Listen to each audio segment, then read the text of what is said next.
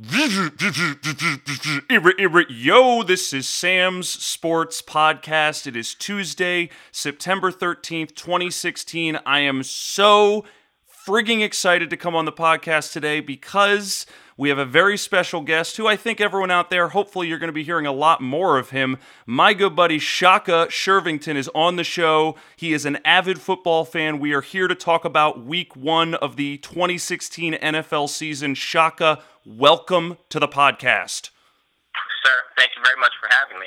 I'm so excited to have you here, man. I'm really, really excited to talk some football and specifically talk some fantasy football. One of our mutual friends, Shaka, Katie, has pretty much coined a hashtag, which I want to continue and sort of keep it going. She's been calling me the hashtag Fantasy Buddha.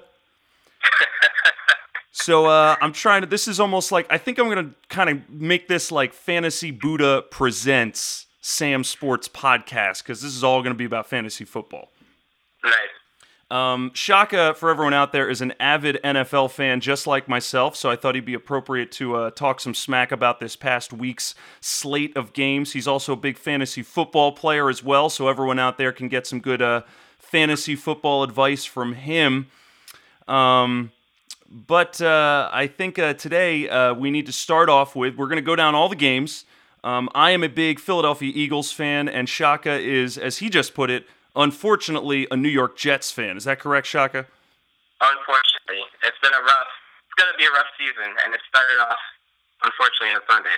So I want to start off with that game. Let's just kick the show right off with the Bengals-Jets game. Right off the bat, give me your first reactions after watching that game. I mean, I just want to say, as a Jets fan, it's just another day in the life. You know, it really is. It's just a summation of what it's been like to be a Jets fan for, well, forever. For specifically for me since I was 9 years old. It's just heartache. It's hard to watch. Just disappointment at the end of a game? Is that what you're telling me? It's so much harder to watch now when you're like, you know what, they're actually not that bad anymore. They actually have potential. They've got great wide receivers. I mean, Ryan Fitzpatrick is not a Hall of Famer, but he's got a pretty good arm, and he's a smart quarterback, which he likes to remind us all.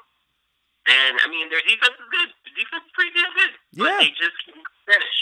They cannot finish. You know, I got to put in there, Matt Forte, man, he jumped out as legitimate. I have a really big sort of skepticism when it comes to players coming to a new team. You know, I'm never really sure if they're going to produce the same way they did in their on their old franchise, and I wasn't really sure what to make of Forte, but in game 1, he got a lot of touches, man. Like, he was the workhorse back. What did you think of Forte in that game?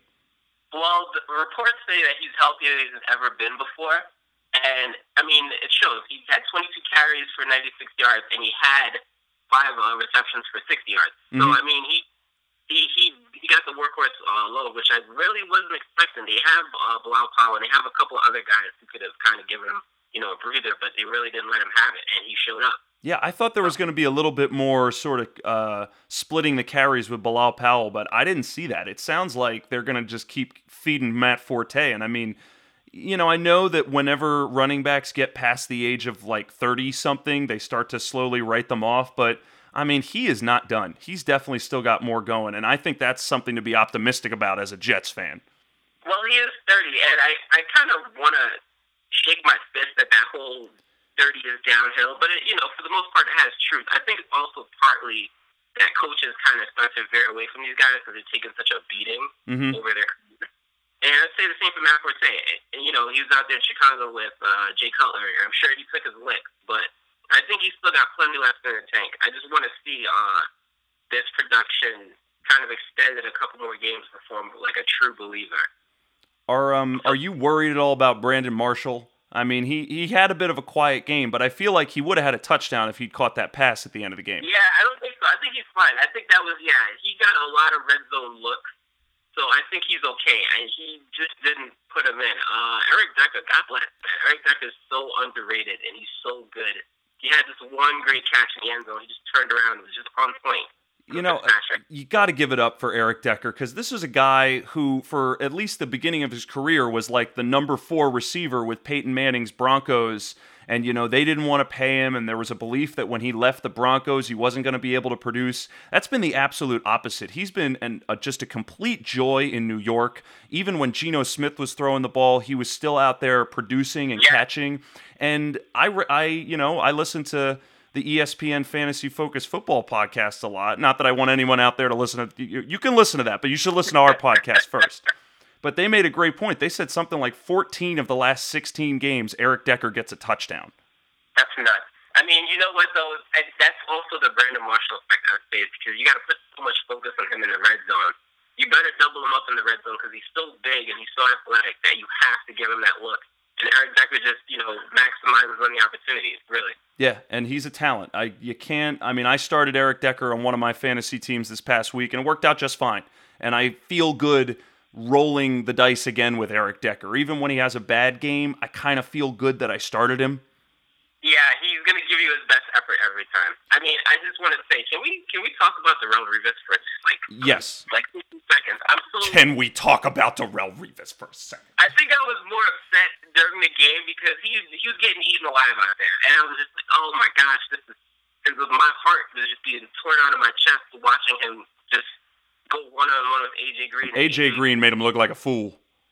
It was like a lion with a chew toy out there. Like, there was one catch in particular, which I kind of looked back at again yesterday, and I was like, you know what? You got to give AJ Green some props because he's really, really good. He's just that good. There was a pass. I think it was like a 20-yard pass, and Revis was all over him, and he just put his fingers out just another, 5 or 6 inches and caught the football and brought it in. And there's just nothing you can do about that. There's just absolutely nothing you can do. And something else I want to say, AJ Green in the post-game press conference, he was classy. They started asking him all those questions about Darrelle Revis, and he was like, "Listen, this guy's a first ballot Hall of Famer. I'm just trying to do my best out there."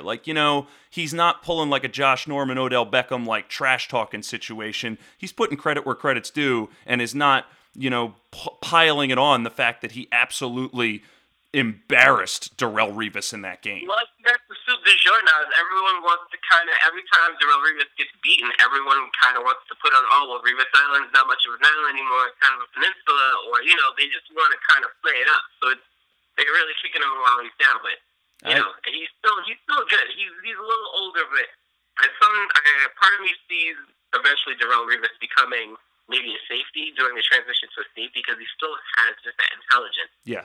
At that position, but he just doesn't have the speed, and that really showed when AJ Green tore him up. Yeah, and he tore his ACL a couple of years ago, and he's getting older. It's father time. The NFL will chew you up and spit you out, and Darrelle Revis is going through that meat grinder right now. It's just hard to watch. Yeah, it was tough, especially when and it wasn't like AJ Green had a good day. He had a fantastic day. He and Andy Dalton, my goodness, really just. And now let's talk about the Bengals here for a second. So Andy Dalton is for real. I think from a fantasy perspective, he's drafted very, very low. I think in a lot of leagues, he's still on the waiver wire. And, AJ Green, even though Marvin Jones is gone, Mohamed Sanu is gone, there's this talk about Tyler Boyd is going to come and step up and get some of these catches, or Brandon LaFell. But Brandon LaFell had a pretty solid game, too. I think he had a pretty solid game, but the thing is that I don't know if any of these guys are legit number 2 receivers, and AJ Green commands all of this coverage, and he still comes down with the ball. I think AJ Green, I'm going to say right now, my 3 probably picks for, just the guys who are going to be the best offensive players here, it's easily Antonio Brown, AJ Green, and C.J. Anderson probably. Really? You're high on C.J. Anderson? Just looking at him, man, there's just nothing stopping him. The only person that can stop him is him. Really, he's just that good right now. I was skeptical about C.J. Anderson going into the fantasy football drafts this year.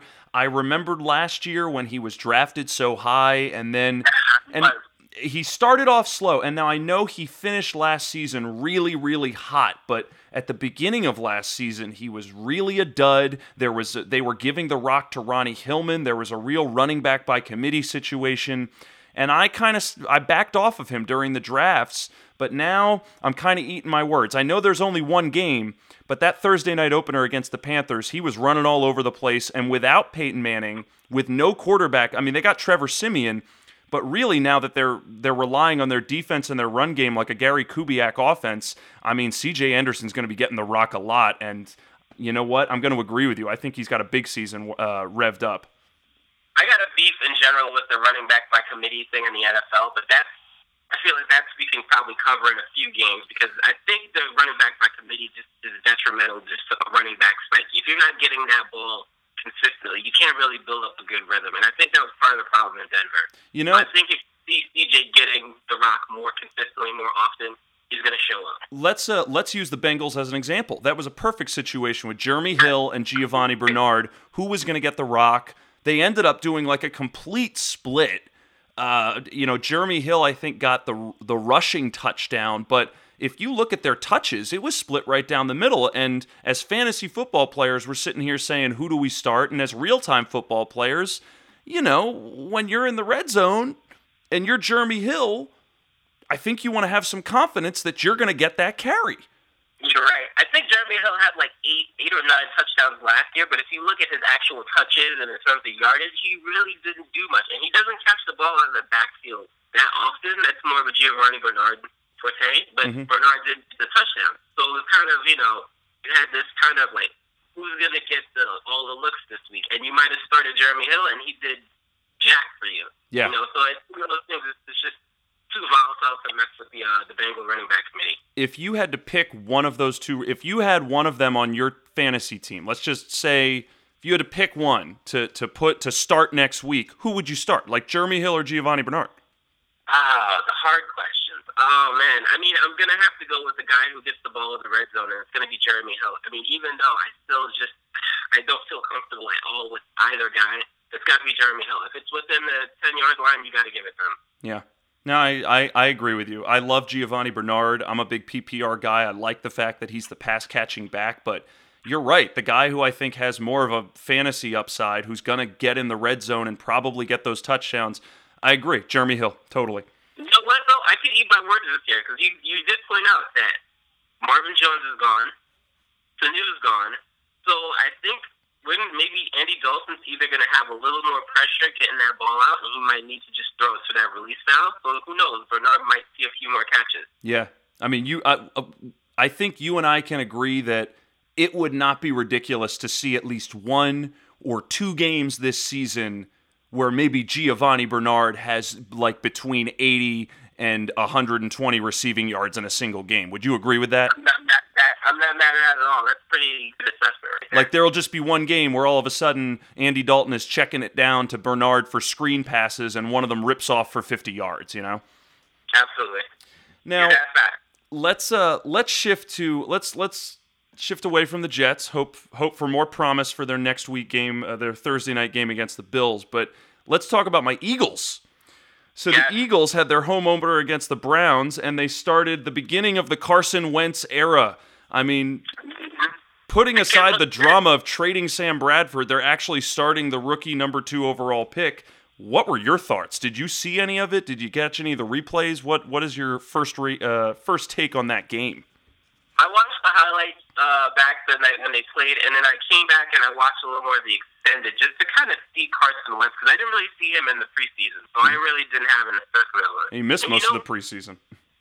The kid looks good.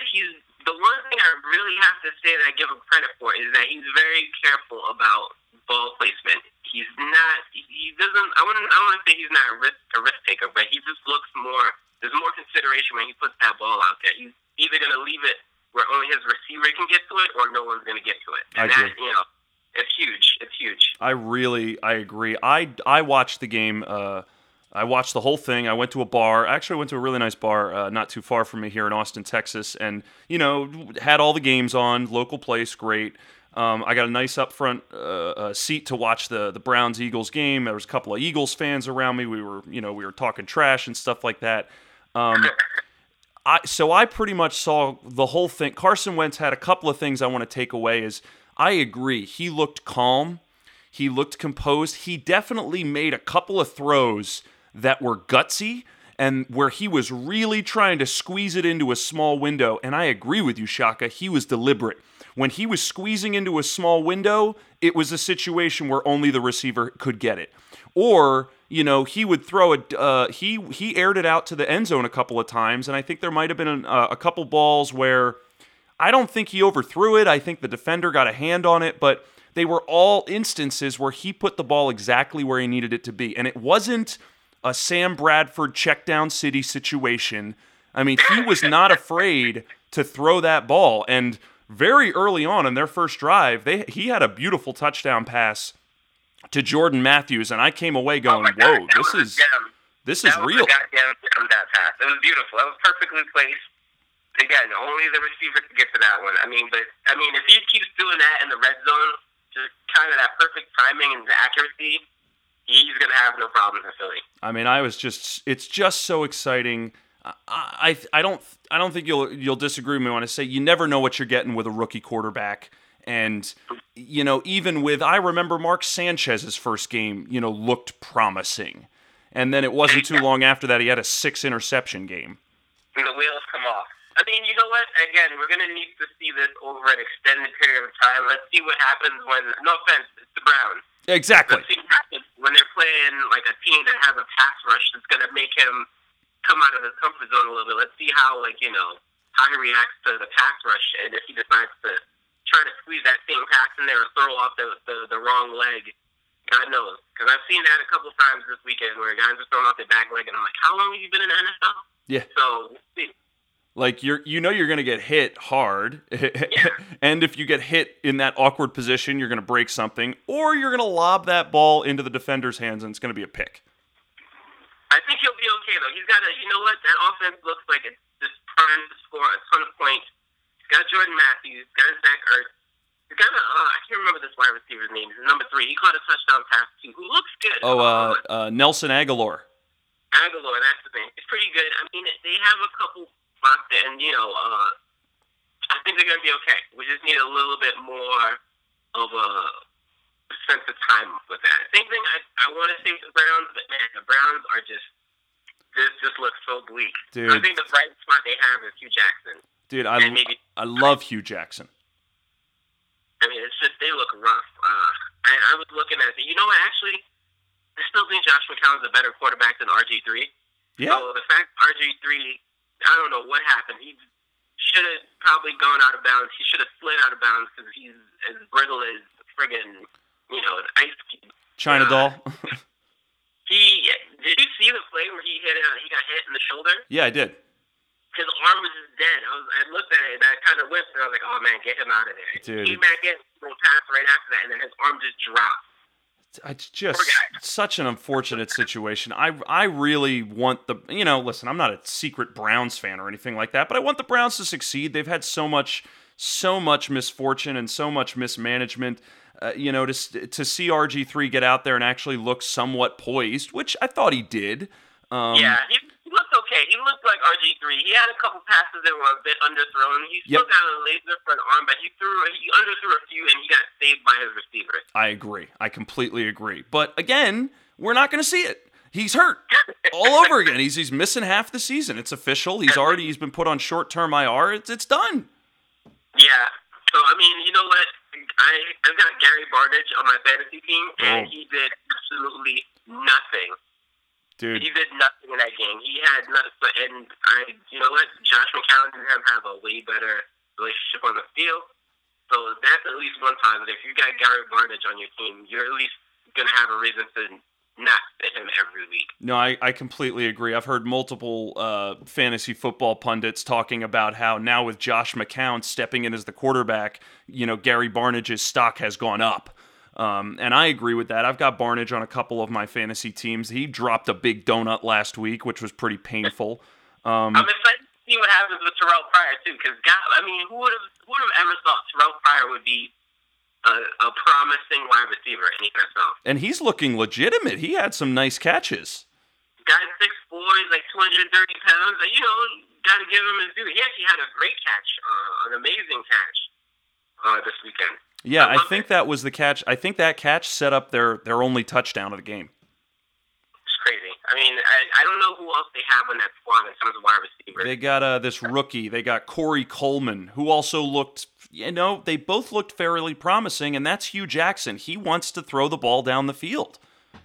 Yeah, and then this is another example of that running back committee. They don't really have a clear-cut guy. They say Crowell, but every now and then they kind of bench him for Duke Johnson Jr. Yeah, and Crowell got the carries in that game. Like, if anybody got the most touches, it was Crowell. He got the rushing touchdown, but I'm still not excited about their offense. Exactly. It looks a little dry. It needs something. I don't know what it is, but the play calling they might have to take a few more risks. You know what? They're not going to be winning too many games. They might have to make some more aggressive play calling. And the play calling is going to change now that McCown's under center. Exactly. Couple more things I want to take away with the Eagles is Ryan Matthews got all of the touches out of the backfield. Not all of them, but most of them. I saw Kenyon Barner pop up for he had a carry. Darren Sproles had a carry, but I mean Ryan Matthews is the bell cow right now. So, I think he was drafted a little lower than expected. They thought there was going to be more of a committee there, but with Chip Kelly gone, this Eagles team is kind of going back to a little bit more of a traditional, NFL-looking offense. And, we'll see. Who do they play next week? Next week, Eagles are on Monday Night Football on the road against the Chicago Bears. Oh, they're playing the Bears. That's going to be interesting. I'm looking forward to that. It could be a shootout, actually. Yeah, and, you were talking about, is it Carson Wentz doing a good job, or is it just them playing the Cleveland Browns? They're going to play that whole division. So this season, you're going to see the Eagles playing the Steelers, the Ravens, the Bengals. I mean, they're really going to be tested with some tough defensive lines. So I think we're really going to see if Carson can show up. You're basically in the same situation I am, because the Jets have a really tough schedule. Dude, such a hard schedule for the Jets. Wait, what? I said such a hard schedule for the Jets. And on top of that, there's the one time where Tom Brady's not playing, and it's still... And the Jets are not even getting one of those games. None. We're playing the Bills next week, so we're going to beat each other up while the Patriots, I think all their games are home games, too. So, it's like, I think the only one that was on the road is their opening game against the Cardinals, and they won that game. I can't even... Friggin' Patriots. Yeah, oh, God, we're going to get to that, too. We got a lot to get through. Again, the only thing about the Eagles I take away is Ryan Matthews and Jordan Matthews are both still studs. Zach Ertz had a good game, although he's hurt. Apparently, he dislocated he has a displaced rib. They're saying it's going to take a couple of weeks, but now you're looking at is Brent Selleck going to have to step up? He might get some work because Carson Wentz is a rookie quarterback and he's going to check it down to his tight end. Brett Selleck's been around for a while. He's a solid guy. He should get a couple of. Yeah, and I think he will with Ertz is definitely going to miss a couple of weeks, and the Eagles got an early bye week. I have a feeling you'll probably see Ertz come back after the bye. Couldn't even do that.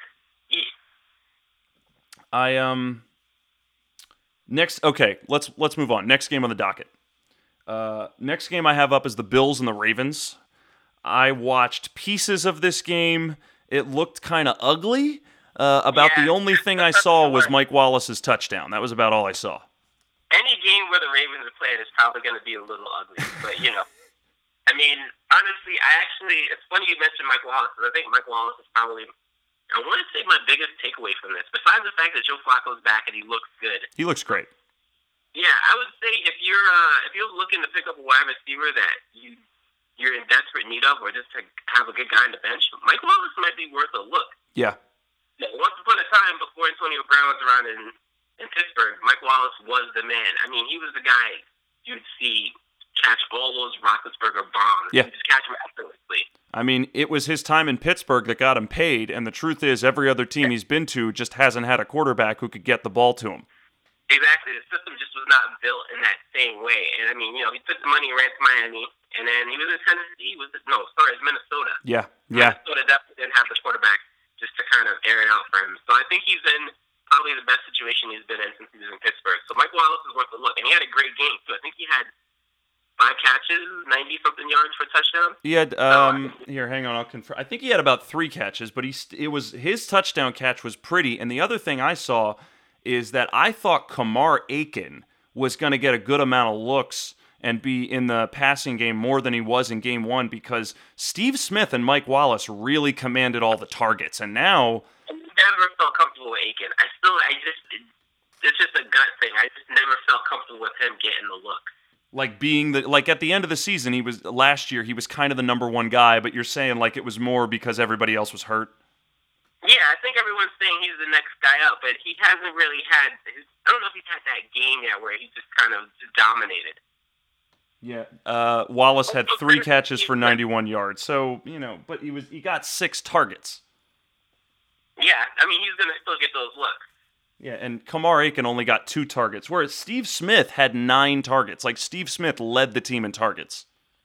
You know what? Kudos to that guy, because everyone said he's done forever, and he's still just out there battling. So, Steve Smith, man. Dude, I mean, he was ready to retire. He tore an Achilles. Like, it's hard to come back from that period, not to mention you're coming back at age 37? I mean, the guy's a beast. He's just a beast. I love him. I have a weakness for him. I have a weak spot for that guy. Dude, I completely agree. I'm going to jump out and start picking him up on some of my waiver wires because I think his stock is kind of low because he didn't have an exciting game. But the fact that he got 9 targets, all it takes is for him to reel in a couple more of those targets, and all of a sudden he's got a 7-catch, 90-yard game. You know what I mean? Yeah, if he's doing PPR, he's perfect. And, mind you, he can be that guy who does, possession pickups, and Mike Wallace is your deep threat. He can give you big numbers in just a couple plays. Dude, the Ravens are a sneaky pick this year because I think injuries is what drove them to a shitty record last year. And now, Joe Flacco's back. The defense is back. That defense looked good. Man, they were running into the football. They had, what's his name? Tyrod Taylor looked. He looked like a deer in headlights a couple of times out there. They had dribbling, and they had perfect coverage too on all his receivers. So they really, really put the pressure on. Yeah, can we talk about how bad the Bills' offense looked? And Sammy Watkins is hurt too. I mean, it's not coming together right now. Dude, I'm not feeling Watkins at all. Not feeling him at all. Rex Ryan is not happy. He's already predicted that they're going to be watching the playoffs this year. So I mean, that goes to show you where he thinks the season's headed. Tyrod Taylor could not throw the ball that much. Now they're talking about with Sammy Watkins, this sort of eternal lingering foot problem he's had since the offseason. I don't think they're going to have surgery on him, but he's probably going to rest. And if you take Watkins out of that offense, Tyrod Taylor becomes much less effective. I heard the comparison was to this guy's name. There was an NBA player who had like the same kind of like hairline fracture in his foot, and they put screws into it, and he basically had to play through the pain. And toward the end of the season, he ended up having to leave to have his second surgery. So the injury reports in the NFL are always a little bit shady. So we're gonna see. You're gonna have to go week to week with the Sammy Watkins injury, because who knows? He said it's something he can play with right now. It's just not gonna be comfortable. But who knows how that's gonna affect his actual cutting and running down the field? Because that's really his bread and butter, is just beating guys and just taking it deep. And this is week 1. Like, yeah, like you're telling me your foot is not going to be tired and beat up after week 2 or week 3 or week 4? Like, is he going to play through this pain for 16 games? I'm very curious to see next week when they play the Jets if he's actually going to have what it takes. He's going to play. He has to play because they need him. I don't really see who their other option is. And Shady McCoy is only going to be able to do so much out of the backfield. I agree. He's probably going to get more receptions on some screen passes, but they need Sammy Watkins to play. Yeah, and Shady got a touchdown, but, that was really just off of the one big play to Charles Clay. But I feel even lower on the Bills this year than I did last year. And, I mean, they started out exciting last year, and they kind of fell to 8-8. This year, it's it's not encouraging. And their defense, now they're dealing with all these defensive. They've got suspensions, they've got injuries. It's just disappointing. I do not feel positive about that Bills team. I've got Shady on one of my fantasy teams, but I feel like he saved his day with that rushing touchdown. But if he didn't, yeah, man. But that was it. That was it. They're gonna get factor him into the offense. Well, they have no choice. They're gonna have to kind of take the pressure off Sammy Watkins a little bit and factor him in. They really need to kind of just feed him the football. It's what he did when he was with the Eagles, and I mean, it worked. He caught it, he read it, he did everything, and, you just kind of fed off of it. It changes the defensive setup. Yeah, and, is Rex Ryan and that offense going to figure that out? I don't know if they will. Not according to Rex Ryan, they won't. Yeah, not according to Rex Ryan. Right. The last thing I want to mention about this game before we jump to the next game is the Ravens. The backfield, another running back by committee situation. If I'm looking at the touches correctly, there was a pretty much an even split between Justin Forsett and Terrence West. So there's still sort of a question mark as to which one of those running backs is worth having as well. If you had to pick one there, which one would you pick? I'm going to say Forsett, but I'll tell you altogether, just to skip them both. Justin Forsett he's not the future back for the Bills. For the Ravens. He's just pretty much guarantee at some point they're going to go back into the draft and just try to pick up a guy who's really just built to handle, 16 games and to take a big workload. It's just not Justin Forsett. He's a big, tough guy, but he's more of a third down back. Yeah. No, it's true. They still really have never. They kind of have not filled the void left by Ray Rice. Man, Ray Rice was a completely different team with Ray Rice. Totally different team. Way different team. It's terrifying to look at the night and day difference. Let's move on. Let's go to the next game. Next one I have on my list is Packers-Jaguars. Couple of things that I took away from this game was, one, the Packers looked good because they're the Packers. Aaron Rodgers, everything you wanted to do looked good. Jordy Nelson played most of the game. Eddie Lacy got most of the carries. The thing that did stick out with me, though, was the offense wasn't as sort of immaculate and smooth as it has normally been, and the Jaguars have got a good defense. Yeah, they do. I was kind of surprised by that myself. And you know what? Blake Bortles didn't look that bad either. No, he didn't. He actually looked legitimate. He had one bad interception, but that was because the receiver just really bobbled a pass. Yeah, I completely agree. Bortles can air out that ball. I like what the Jaguars have going on offense. I like Allen, Robinson and Hearns. I like those guys. It was eye-opening to me to see them. I know Aaron Rodgers had the rushing touchdown, but he was still only passed for 199 passing yards. He had a couple great. He pulled off a few Aaron Rodgers moves. He did do some magic Aaron Rodgers stuff. Sometimes it's just a delight to watch him. There was one where he was basically being tackled and he threw the football for a touchdown. I can't remember the play, who caught it. But that was Devontae Adams, that one. I was like, you got to be kidding me. Who else could have done that? It was perfect. That's a moment where you see where it's like top 10 plays on SportsCenter and it's Aaron Rodgers. Exactly. It was just ridiculous. And I was like, of course, Aaron Rodgers. I feel like he does that all the time. Now, something else I want to mention about this game was I didn't watch all of it. I caught snippets of it. It was on in the bar. But the second half of the game, I went back to the box score or the play-by-play, and I realized that the entire second half of the game was a succession of long drives by each team. So you didn't really have any 3 and outs. You had the Packers had the ball for like 5 or 6 minutes and had a 12-play drive and kicked a field goal. And then the Jaguars had like a 12-play drive, held the ball for 8 or 9 minutes and kicked a field goal. These teams are coming away with field goals, but what is it telling me that the Jaguars were able to put together a 10 or 12-play drive twice against the Packers in the second half? Like, that's telling me that there's some holes in the Packers' defense. It's very possible that the guys maybe just were a little gassed. Sometimes when you're just dying to get off the field just to get a puff of air and some water. But, also maybe give credit to the Jaguars. The offense looks a lot better this year. I still don't like their running back situation. Still running back by committee. Mm-hmm. But the guy who's a rookie last year. T.J. Yeldon. I wouldn't put him in as one of your fantasy starting running backs. Still very kind of inconsistent, but they look a little bit better this year. Now let's speak a little bit about that running back by committee situation, because Chris Ivory went to the hospital before the game started. Did they ever find out what happened? Because I knew that was still just kind of an unknown situation. No, we have not, because as of today, Tuesday the 13th, I've seen a report on ESPN saying that he has been released from the hospital. Still no details on what is wrong with him.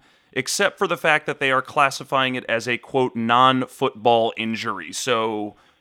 Did he get shot or something? Or did he have like some kind of, I don't know. I mean, I feel like if he'd been shot, we would have at least heard it, but they're just, it's like mum's the word or something. I don't know. Did he get kicked in the balls really hard or something? I don't know.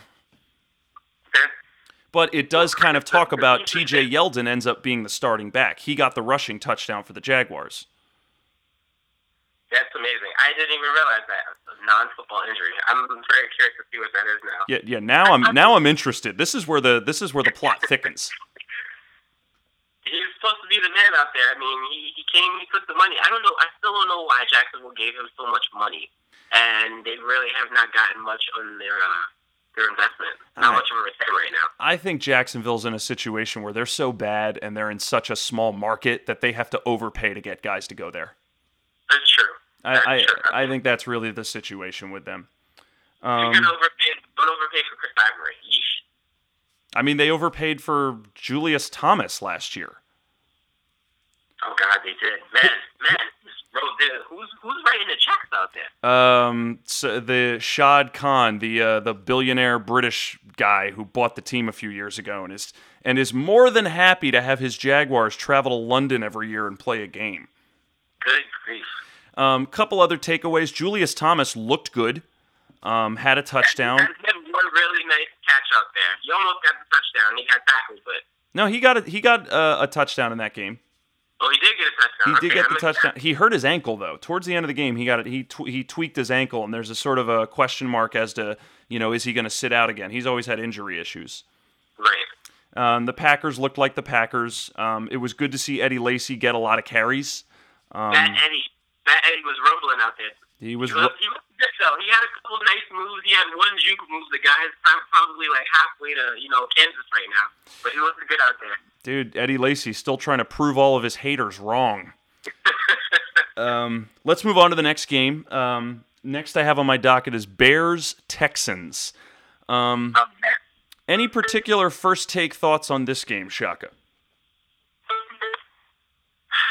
Man, Brock Osweiler looked solid. Yeah, he did. I can't believe it. I thought was it $74 million they paid for this guy? Yes.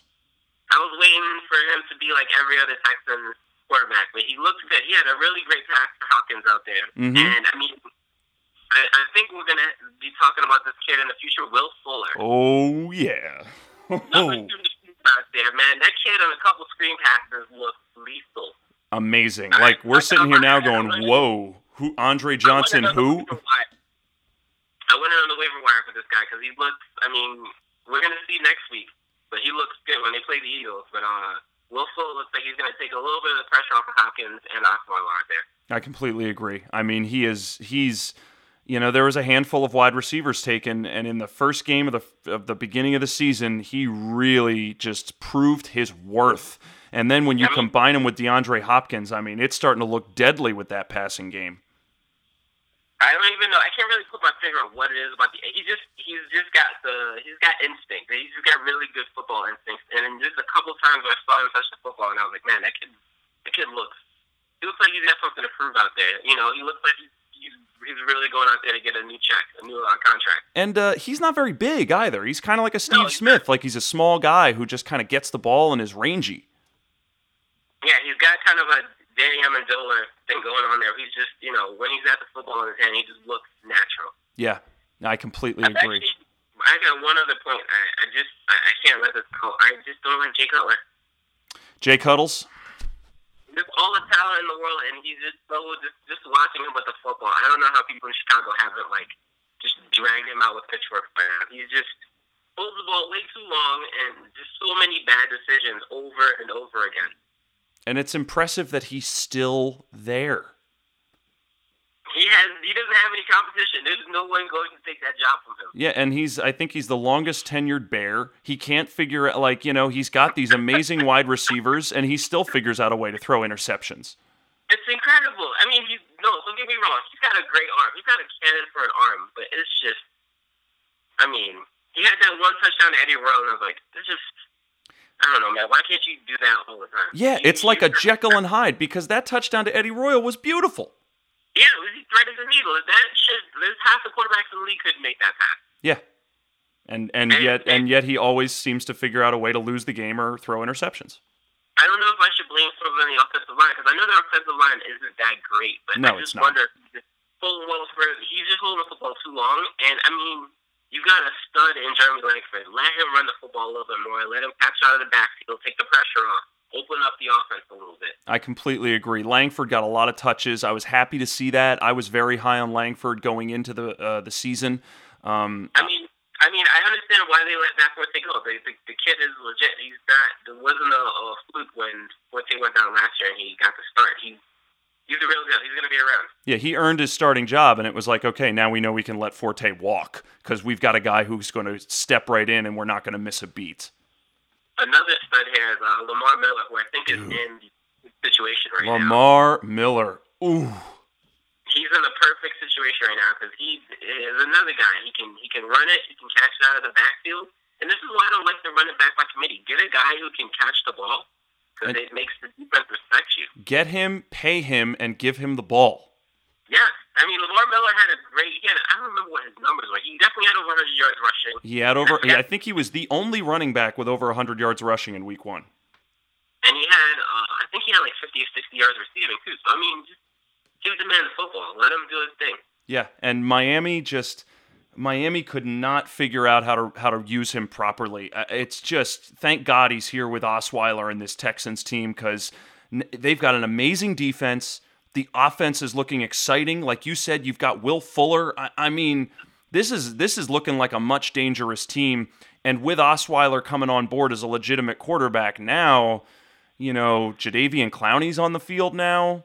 This Texans team is looking really dangerous. And what's his name is not even back yet. He's still coming back from back surgery. So when he's back, I don't even want to mess with him halfway through the season. I mean, the only loss was Brian Cushing actually went out in the game. That was about the only thing that I think he sprained his MCL or something to that extent. But Cushing's legit too. Exactly, but this defense is still going to cause trouble for many teams even without them. Any other takeaways from this game? Again, man, if you're looking for a wide receiver, I'd actually tell you before I tell you to look at Mike Wallace, I'd tell you to look at Will Fuller. Definitely. I think he's the real deal. I mean, I need to see a couple more games, but I'm excited. I completely agree. I endorse this message. Will Fuller. Next game on the docket: Buccaneers-Falcons. Ooh.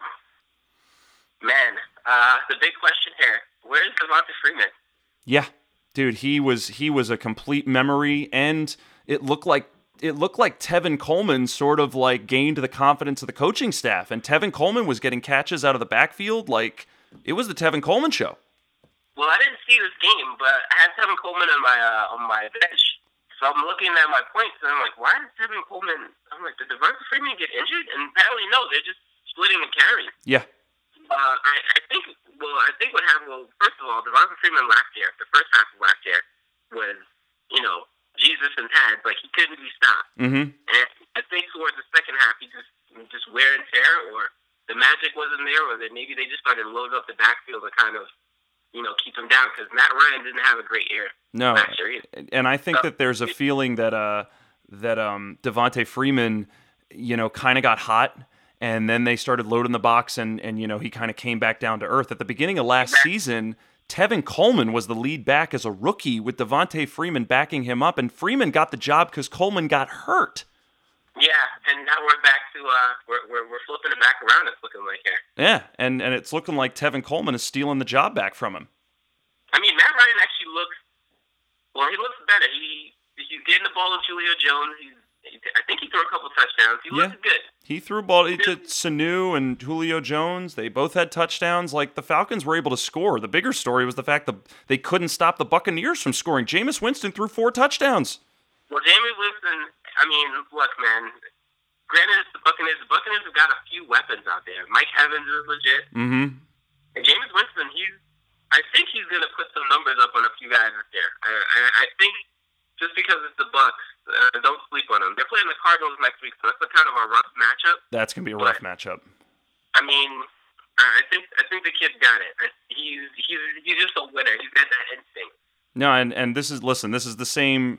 This is the same Sam Rosenberg Eagles fan who saw Jameis Winston throw 5 touchdowns on the Eagles last year, all right?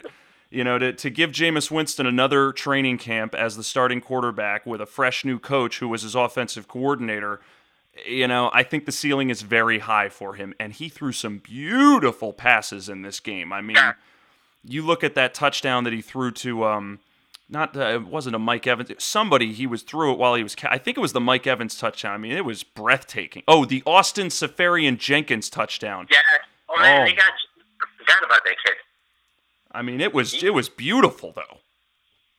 I think I don't think the Bucs are going to be a playoff team, but they're definitely going to be...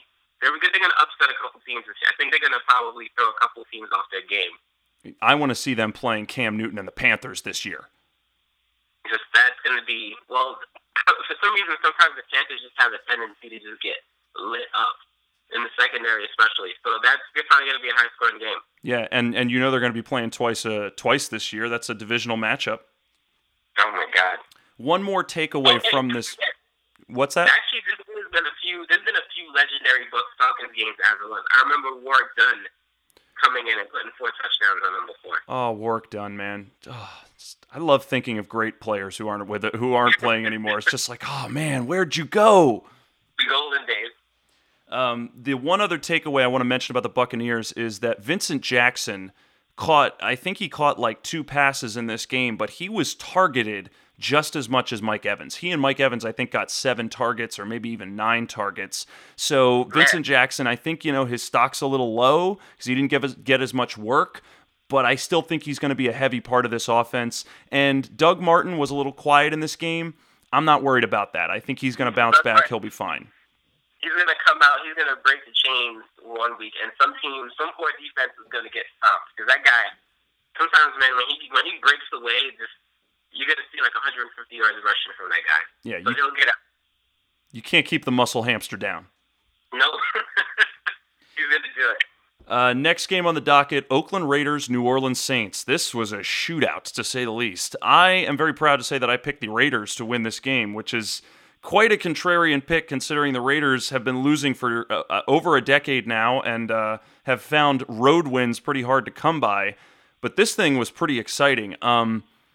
First, high five Jack Del Rio. Dude, Jack Del Rio. I love that guy as a coach, man. I mean, seriously, just the size of the brass ones in this guy. He should get his own social security number from because he went for it. Dude, he brings in defensive players. They've put together an amazing offensive line. Like, they are truly building a good team. I'm almost embarrassed to say that there's still a strange part of me that's not 100% sold on Derek Carr, and I have no reason not to be.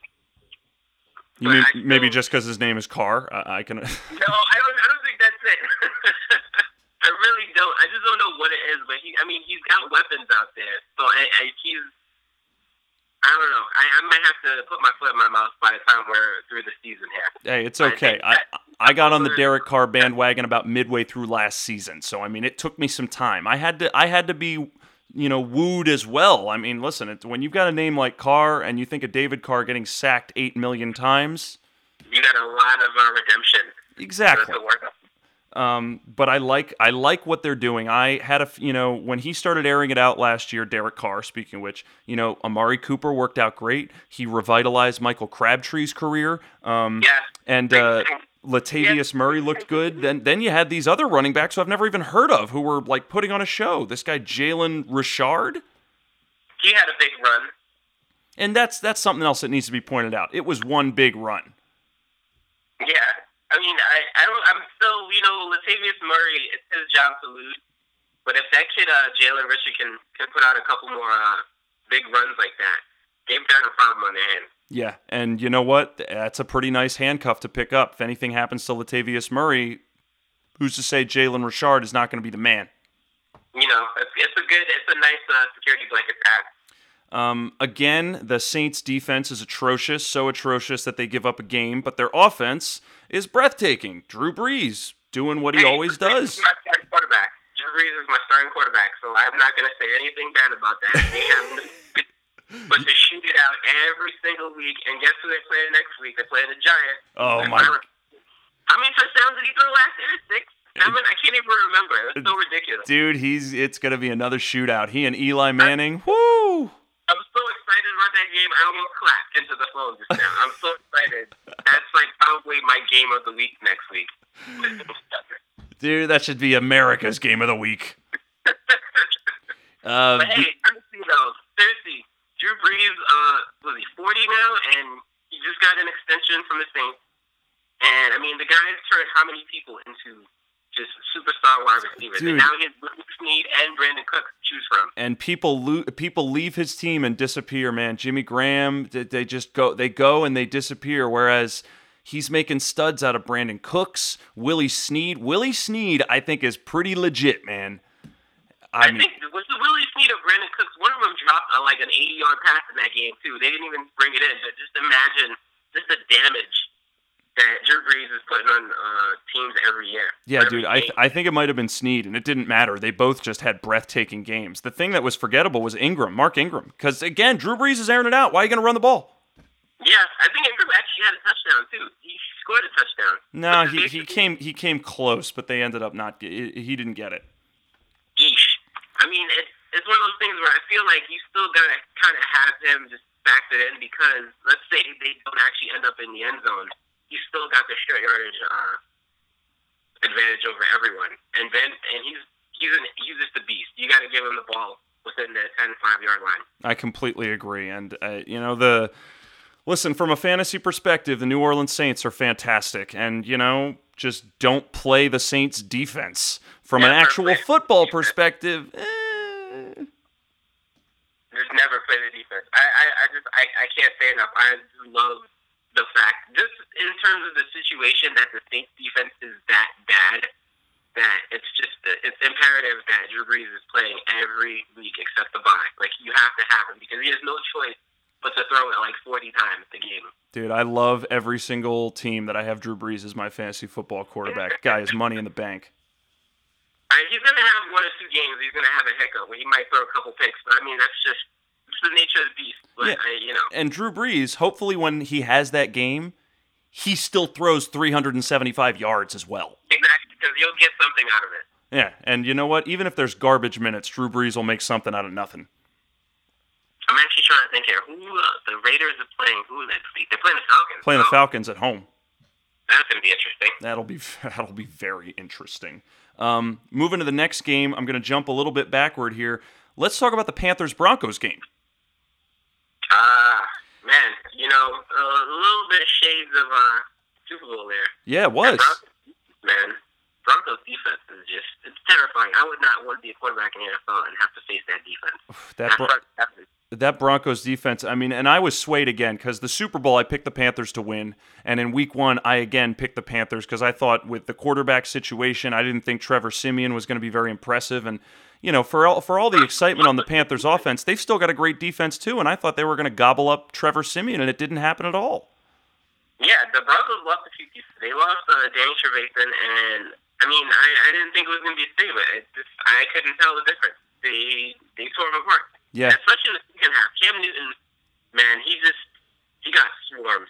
Yeah, he did. In the second half. And I think he tried to do a little bit too much on his own. There was a few times I think he could have checked down. He could have used Greg Olsen more, but there was a lot of running, and that Broncos defense. And Trevor Siemian, great game manager, made all of the right passes when he needed to. I'd like to see more, but you know what? He definitely earned his paycheck, more than earned his paycheck. Yeah. And C.J. Anderson, man, God, again, C.J. Anderson just barreling over guys, and he had one cut move. Man, he tricked me. I didn't even see where he went to. He juked that guy out of his shoes and just ran it in. And he certainly looked way more impressive than Jonathan Stewart. I mean, it's just amazing how good the Panthers are, but yet the Broncos still were able to kind of suffocate their offense. That's testament. So they're going to be, again, tough to beat. You know what, also, Cam Newton's amazing, and the fact that he's got his wide receiver coach, Ted Ginn Jr. is okay. Fast guy, I don't know, he sometimes just doesn't do it for me. And Kelvin Benjamin, who's back, who I'm curious to see, what happens with him because he's huge. He's 6'5", 200 and something pounds. He's a great red zone target. So I really want to see Cam kind of get the ball out to him more and not rely on Olsen as much because I feel like it's supposed to get predictable. I am really high on, after this first game, Kelvin Benjamin coming back looking the way he did. I'm really excited for him to kind of reassume that spot as a legitimate number one receiver for the Panthers, and I think they're really going to make a lot. I'm excited for Kelvin Benjamin. I think that was the one big takeaway from the Panthers offense was that he's back, and if you benched him last week, you should start him next week. Devin Funchess is just not the guy. No, he's not. He's not the guy. Speaking of wide receivers, on the other side of the ball, with Trevor Siemian throwing the ball, you've got to take Demaryius Thomas and Emmanuel Sanders Stocks took a little bit of a hit. We're also talking about now Demaryius Thomas may have gotten a hip injury that's going to keep him out for a couple of weeks. Yeah, and they're playing the Colts next week too, which is, speaking of bad defenses, the Colts just look dead out there in the field. This has been the perfect opportunity for them to light it up. Yeah, like it might be a very, very, very big fireworks C.J. Anderson show next week if the Broncos are playing that terrible Colts D. Yeah, he's gonna run him into the ground. The Colts just look. Andrew Luck is the only gem on that in that offense. He really just makes everyone on that team just look so much better. And God, I feel really bad for the Colts because they really gambled on him. They picked him up. They let Peyton Manning go, and it's just been abysmal. Listen, they got Andrew Luck. You can only feel so bad for that Colts team. It's going to be a while. I feel like he's going to be surrounded by bad players for a while until they kind of pull it together, especially the defense. Let's go into the Colts-Lions game.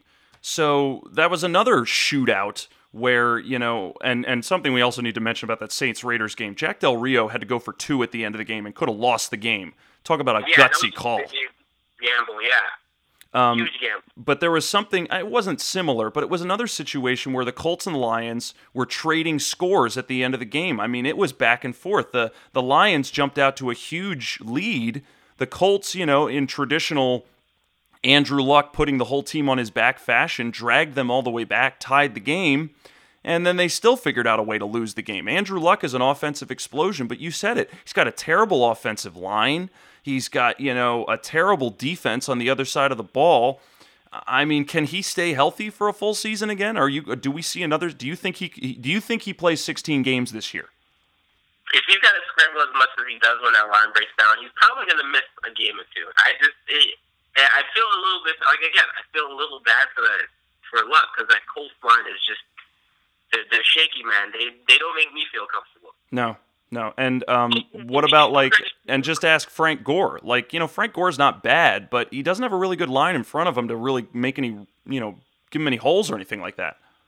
I think the Gore's best days are behind him, and really he's just taking a beating right now. Especially he's not getting much blocking, so he's gonna get better this season too. Do you what's your feeling about the wide receivers, T.Y. Hilton, Dante Moncrief? I guess I shouldn't say the entire team's a wash because Moncrief and Hilton are actually really good wide receivers. Yeah. And, they give Luck the opportunity to throw the ball downfield. He's got some pretty reliable guys in those two. And I think they got another young guy at the receiver position. Philip Dorsett. Dorsett, he looks solid too. He did look solid. And, Andrew Luck, I think, fits a little bit into that Drew Brees realm where when you're that good a quarterback, you will find someone to throw the ball to. He threw 2 touchdowns to the second tight end, this guy Jack Doyle. Yeah, he poached some touchdowns from my tight end this week. Who was your tight end? What's his name here? Dwayne Allen? Dwayne Allen. Dude, Dwayne Allen had a touchdown as well. Yeah, it'd have been a sweet week. Dwayne Allen actually, I think he's caught a touchdown in the last 3 years, the season opener 3 years in a row. Really? So I was hoping for a big opening weekend. Well, he certainly had it. I had Dwayne Allen on a couple of my teams. I felt pretty good about him because I think a lot of people really were not particularly high on Dwayne Allen, from a tight end ranking. And I think he's just not really known, man. And they've got to he's probably got to block so much more because that line is so shaky that he doesn't really get those opportunities until they're in the red zone. Yes, But Andrew Luck does like to throw to his tight ends.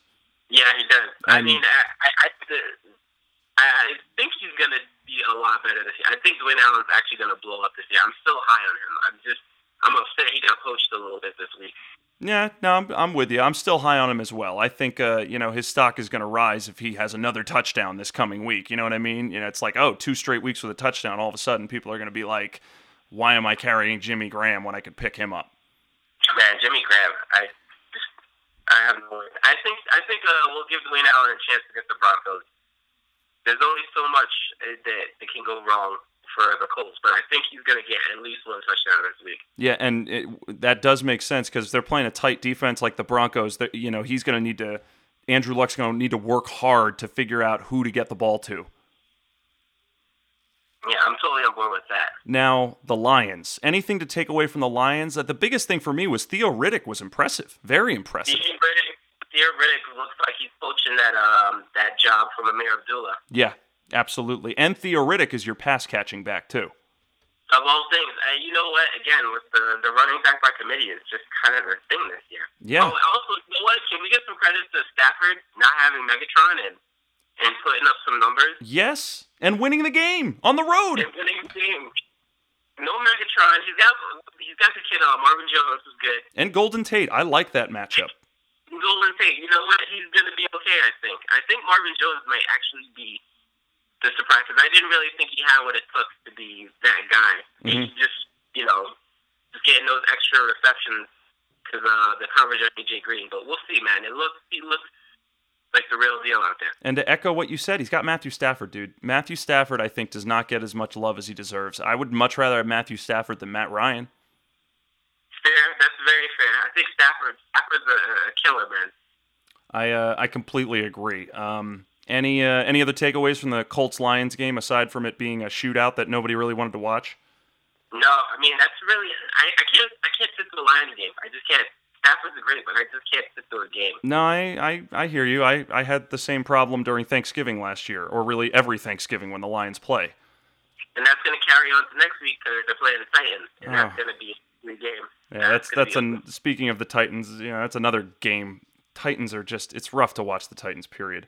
They've got too many weapons, but Marcus Mariota, I'm still kind of trying to figure out if he's got more of a ceiling, or is this what we're going to kind of live with? Is this one time he's got some great tackles, and another time, what the hell were you thinking throwing that? Yeah. Well, let's shift to that game, the Vikings-Titans game. I think the story of that game was the Vikings defense, which is really the story of their whole team. But Mariota... now we're looking at Jameis Winston and Marcus Mariota are the two big guys from last year's draft class. I think Winston is certainly taking a step forward and is primed to continue, but what about Mariota? I mean, do you feel like you're going to see improvement this season? It's hard to tell right now. That Vikings defense is good, though. Let's get that out of the way first. That Vikings defense is not a fluke. No. That one pick six he threw, I mean, that's just because of the pressure that front seven can put on you. Yeah.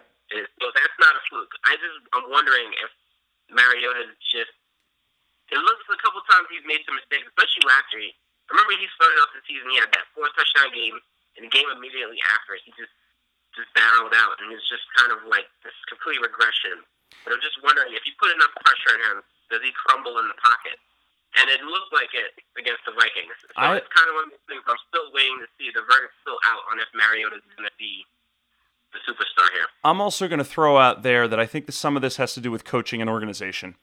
I think Tennessee is a very terribly run organization. I think they've got an issue with coaching. I do not particularly care for Mike Mularkey as the head coach. I don't think he's... I don't think he's a terrible coach, but it's like, that was a really lukewarm hiring. And Mularkey's not a winner, really. No, he's not. And, you've got all types of new people now. They cut Bishop Sankey. They cut David Cobb. Now they've got Derrick Henry and DeMarco Murray. DeMarco Murray got plenty of work. Henry looked good, too. Both their running backs actually looked pretty solid on the field. Yeah. Henry had a big run. Mm-hmm.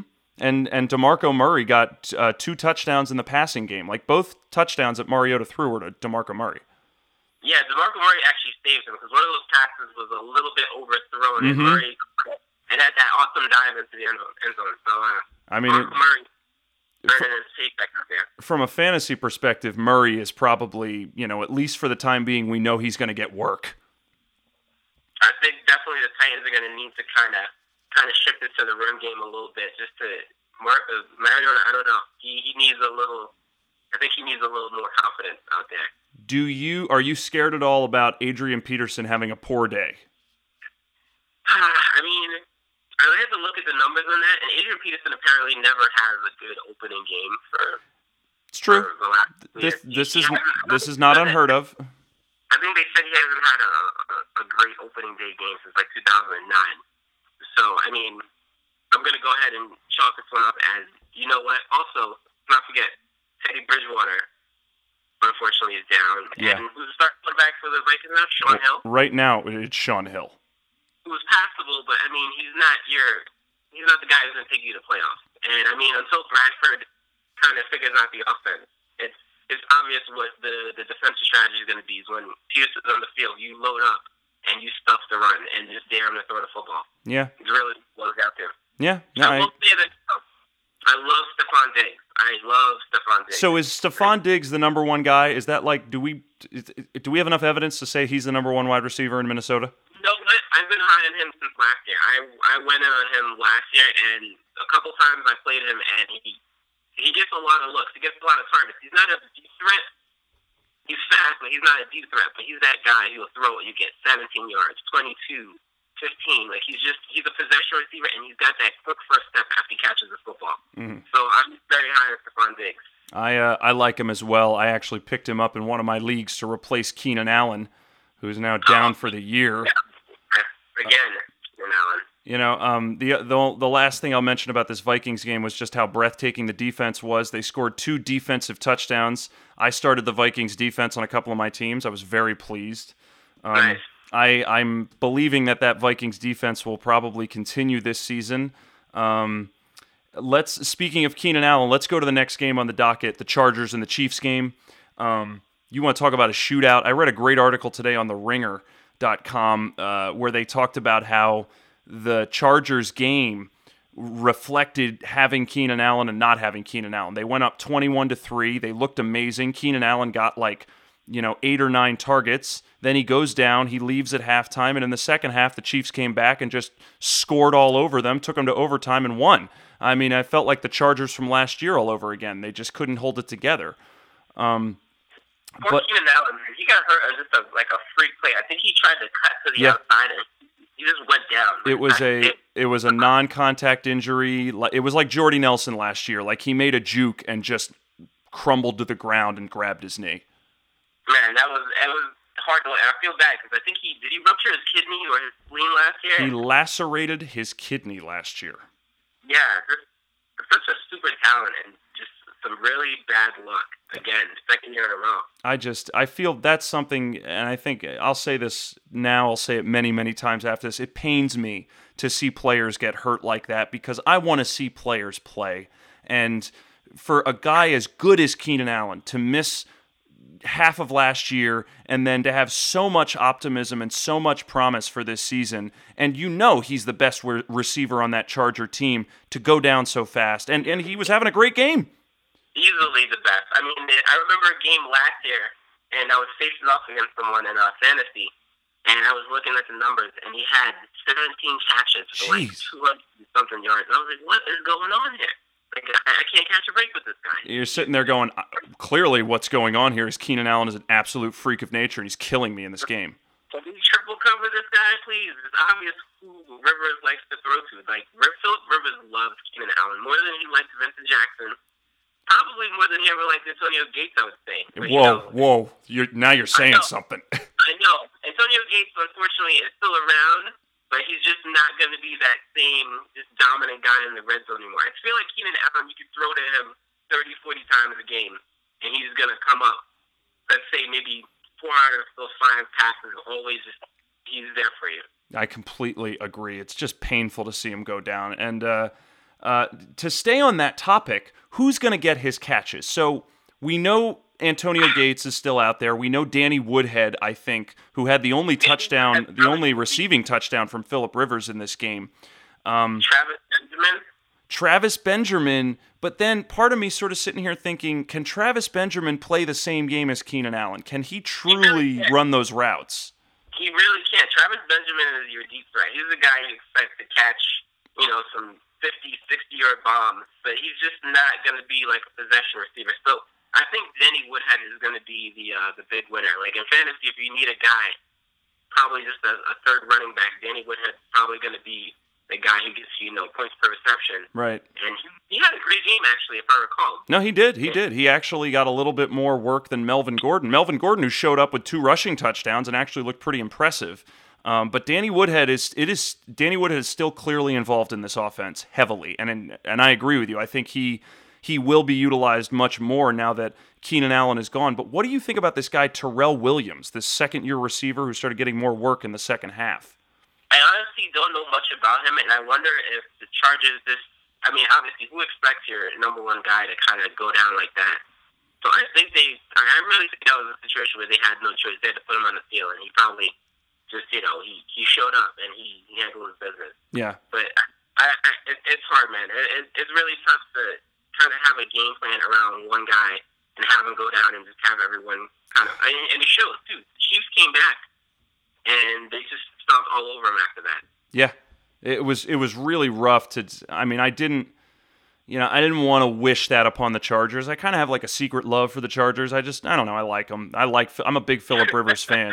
But it's just they've found a way to lose in dramatic fashion the last couple of years, and yesterday's game was no different. Let's give the Chiefs some credit, though. Stephen where did you come from? What happened? All of a sudden, this guy's catching passes out of the backfield and absolutely looking, like that's his job to lose. Wait, you're talking about Spencer Ware, right? Sorry, Spencer Ware. I said Steven. Whatever. That guy, whatever his name is. I'm really so. Do you think he's going to replicate that next week? Well, I'm confused because if I remember, Charcandrick West was the guy last year. Yeah, that's when Jamal Charles went down, West got the ball. So I was sitting there saying, why is Ware the starter? And so I don't know what happened. I don't know if Charcandrick West had some kind of injury or if there's something behind the scenes. But out of nowhere, it's like Stephen Ware's getting a start. I said, okay. And then you look, and Stephen Ware's actually catching the football now. Dude, he had 7 catches for 129 receiving yards, and that's not even counting what he did on the ground. He looked like a beast. He looked like a beast out there. And Charcandrick West barely got any touches. Yeah, Charcandrick West was involved, but you're right, he barely got any touches. So would you feel comfortable rolling with Spencer Ware next week? Like if we get an injury report saying Jamal Charles isn't going to play, what do you think? I don't know if Jamal Charles is actually good. It doesn't sound optimistic. It doesn't sound like he's definitely going to be back. Dude, he's coming back from a second ACL tear. I don't feel optimistic at all about this. Yeah, you don't rush that. I'm like one of the biggest Jamal Charles fans on earth. I love that guy. He's just, in terms of yards from the line of scrimmage, like who's even coming close to that guy? It's classy. But, I said Stephen Ware again. What is going on with me? Spencer Ware is like, it's his job to lose right now. I don't see what happened with Charcandrick West, but Jamal Charles, just relax. Yeah. Rest, get that ice treatment, get your massage, just let him handle business because he looks good. Yeah, don't rush good cooking, man. We'll bring you back in the playoffs. Yeah, exactly. So the snap increase, it looks great for Ware. So let him have it. Let him run with it. Let's think of who they're playing next week. They're playing. They're playing the Texans, Houston Texans. Ooh, that might be fun to watch. That'll be a real test for Spencer Ware. Great defenses, man. Yeah, and I'm curious to see if they're able to sort of do the same thing in the passing game. Maclin and Travis Kelce were able to find some room. I hope Maclin can get. No choice, really. I think they're gonna have no choice. They're gonna have to really get some short yardage going there. Yeah, which hopefully means more Spencer Ware. Absolutely. I don't love the quarterback. I've never been a big fan of Chiefs quarterback.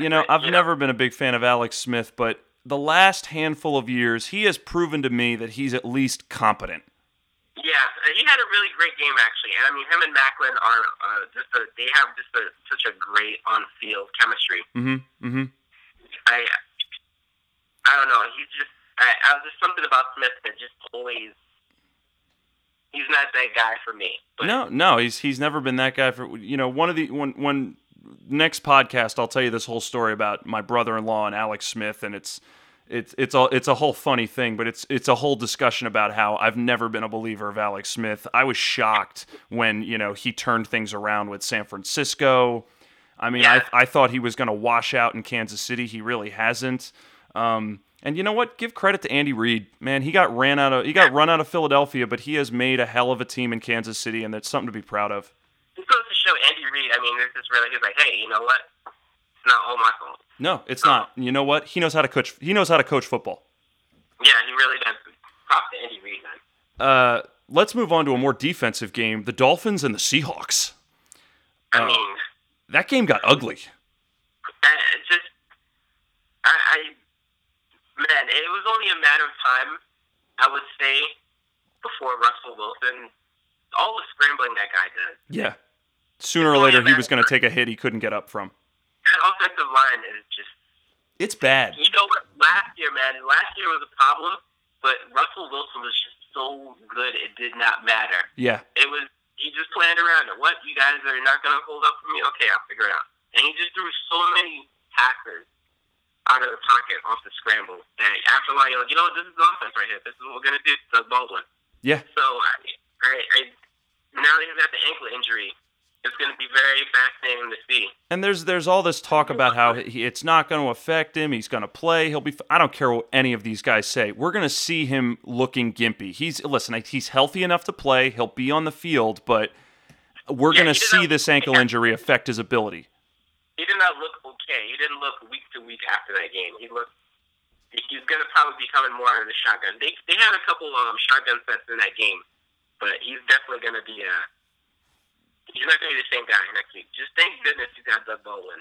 So you compile that on top of the offensive line looking sketchy, on top of the fact that the running game was pretty forgettable too. Christian Michael and Thomas Rawls were splitting carries, and neither one of them looked particularly impressive. I still blame that whole thing on not giving a guy a chance to get a rhythm, because when Thomas Rawls was that guy, he just ate it up. He destroyed. I mean, I think they want to give him the ball back, but I think he's still recovering from this ankle injury. He got a really nasty ankle injury in December of last year, and I think he's still recovering. Man, if Christian Michael is your guy who's taking over for Marshawn Lynch, Houston, we have a problem. I hear Marshawn Lynch is talking about coming out of retirement. Dude, I heard that too, man. So would he have to come back with Seattle, do you think? Or I don't know. I don't know what the rules are with that. I honestly don't. Because for a little while, I entertained the idea that Megatron was probably going to be like, you know what, I want to play again. But does that mean he has to come back to the Lions? I bet you the Lions have something involved with his contract saying that if he chooses to come back in the next couple of years, they at least have his rights. It's just so many things you wonder about what's underwritten on certain contracts. Like, you can't retire and come back to someone else, because otherwise everyone would be doing it. Otherwise, people would be like, all right, I'm retiring, and then 2 weeks later, you sign with another team. So, yeah, I'm very curious to see what happens there. But, I mean, the Seahawks, man, I don't know. They still did their magic. They still pulled it out at the end of the game. Russell Wilson was able to throw a touchdown to Doug Baldwin. They worked magic, but we can't deny the fact that the first half of that, and the Dolphins, Arian Foster was the show. He was pretty much doing everything, I mean, they couldn't really get much going. Tannehill is nothing really impressive. Jarvis Landry was the possession receiver, but, Arian Foster was about the only exciting thing on that team, and, they nearly won. For me, the Dolphins really haven't really changed much from the team that they were last year. When you think about it, Arian Foster switch places with Lamar Miller, and they're asking to fill the same role as Lamar Miller. Yeah. He's an older back. So, I mean, really, granted, Arian Foster started off with those injuries. He looked great out there. He had a couple of really nice catches, too, out of the backfield. He is just... I will watch him any day, anywhere, anyhow. I think Arian Foster's such a exciting player to watch. He's a great runner, and it's really amazing to see him come back from such a terrible Achilles injury, and he comes back, and you said it, he looks good. Yeah, I mean, he's going to go far against the Seahawks defense, too. So imagine you put that against a defense that is not as tough and just doesn't beat you up as much. Yeah. He's going to have a great season. Yeah, I agree with that. I'm very high on Arian Foster, and, you know, the Seahawks, I don't know. After seeing what happened on Sunday, I'm sitting there going, you know, is this a 9-7 team? Is this an 8-8 team? That's exactly how I feel right now about them. It's you're going to have to just wait and see. You got to just ride it out, really. No, I completely agree. Let's move on from this game because I kind of feel bad talking about it. Let's move on to the Giants-Cowboys game. Dak Prescott and Ezekiel Elliott looked great. Listen, they looked exciting. They looked competent. They held the ball a lot. Like, if you look at the numbers, the Dallas Cowboys held the ball probably twice as long as the Giants, but they couldn't get into the end zone. I mean, Ezekiel Elliott had a touchdown, but there was a lot of field goals. And, you know, I started coming away thinking, you know, I mean, Ezekiel Elliott did not blow me away. I didn't sit there being like, oh my God. It wasn't like Todd Gurley's first game last year, you know? I look at the thing where I look at Adrian Peterson. I think he's going to be okay. I think, the Giants defense is a lot better, especially against the run. They're a lot better this year. And, I mean, you got a rookie quarterback out there. I think they expected Ezekiel Elliott to get those runs and put him in a situation where, you know what, you got to run right through it. You got to beat it. So they made it tough on him. Yeah, and I think Dak Prescott, he looked pretty good. He had a couple of nice throws. But, you know, I think the Cowboys as a whole are still suffering from the quarter. You know, not that Dak is dragging them down, but it's like this is a rookie quarterback. You know, Dez Bryant's stock went down. He didn't look very, you know, Dak Prescott he was a check down machine, man. He was throwing to Jason Witten, his tight end, and throwing to Cole Beasley, his number 3 receiver, like it was going out of style. That's had that one chance. I think his fantasy day would have been okay if he caught that touchdown and actually held it. Mm-hmm. He lost it on the ground, but I mean, he only got, I think, 3 or 4 targets for the whole game, which is obviously not going to fly if you're the Cowboys. You need Dez Bryant to be. And I don't think that's his fault. I think it's that he's getting double coverage. He's a number 1 receiver, and Dak Prescott is not a quarterback who feels comfortable throwing into double coverage yet. Yeah, it really, and it showed too. It really showed on the boards there. And so I can see why Ezekiel Elliott, you know, he's not going to have that day where he's just running free out there, especially the Giants. Like, well, we've got your number. We know exactly what we need to do to win this game. God, it would just be such a different. It would be such a different look if Tony Romo was out there. It really would, and it should. I mean, it's one of those obvious. You know, this game, you've got all the weapons you need to actually make the Giants sweat it out a little bit, and especially when Eli is still throwing picks.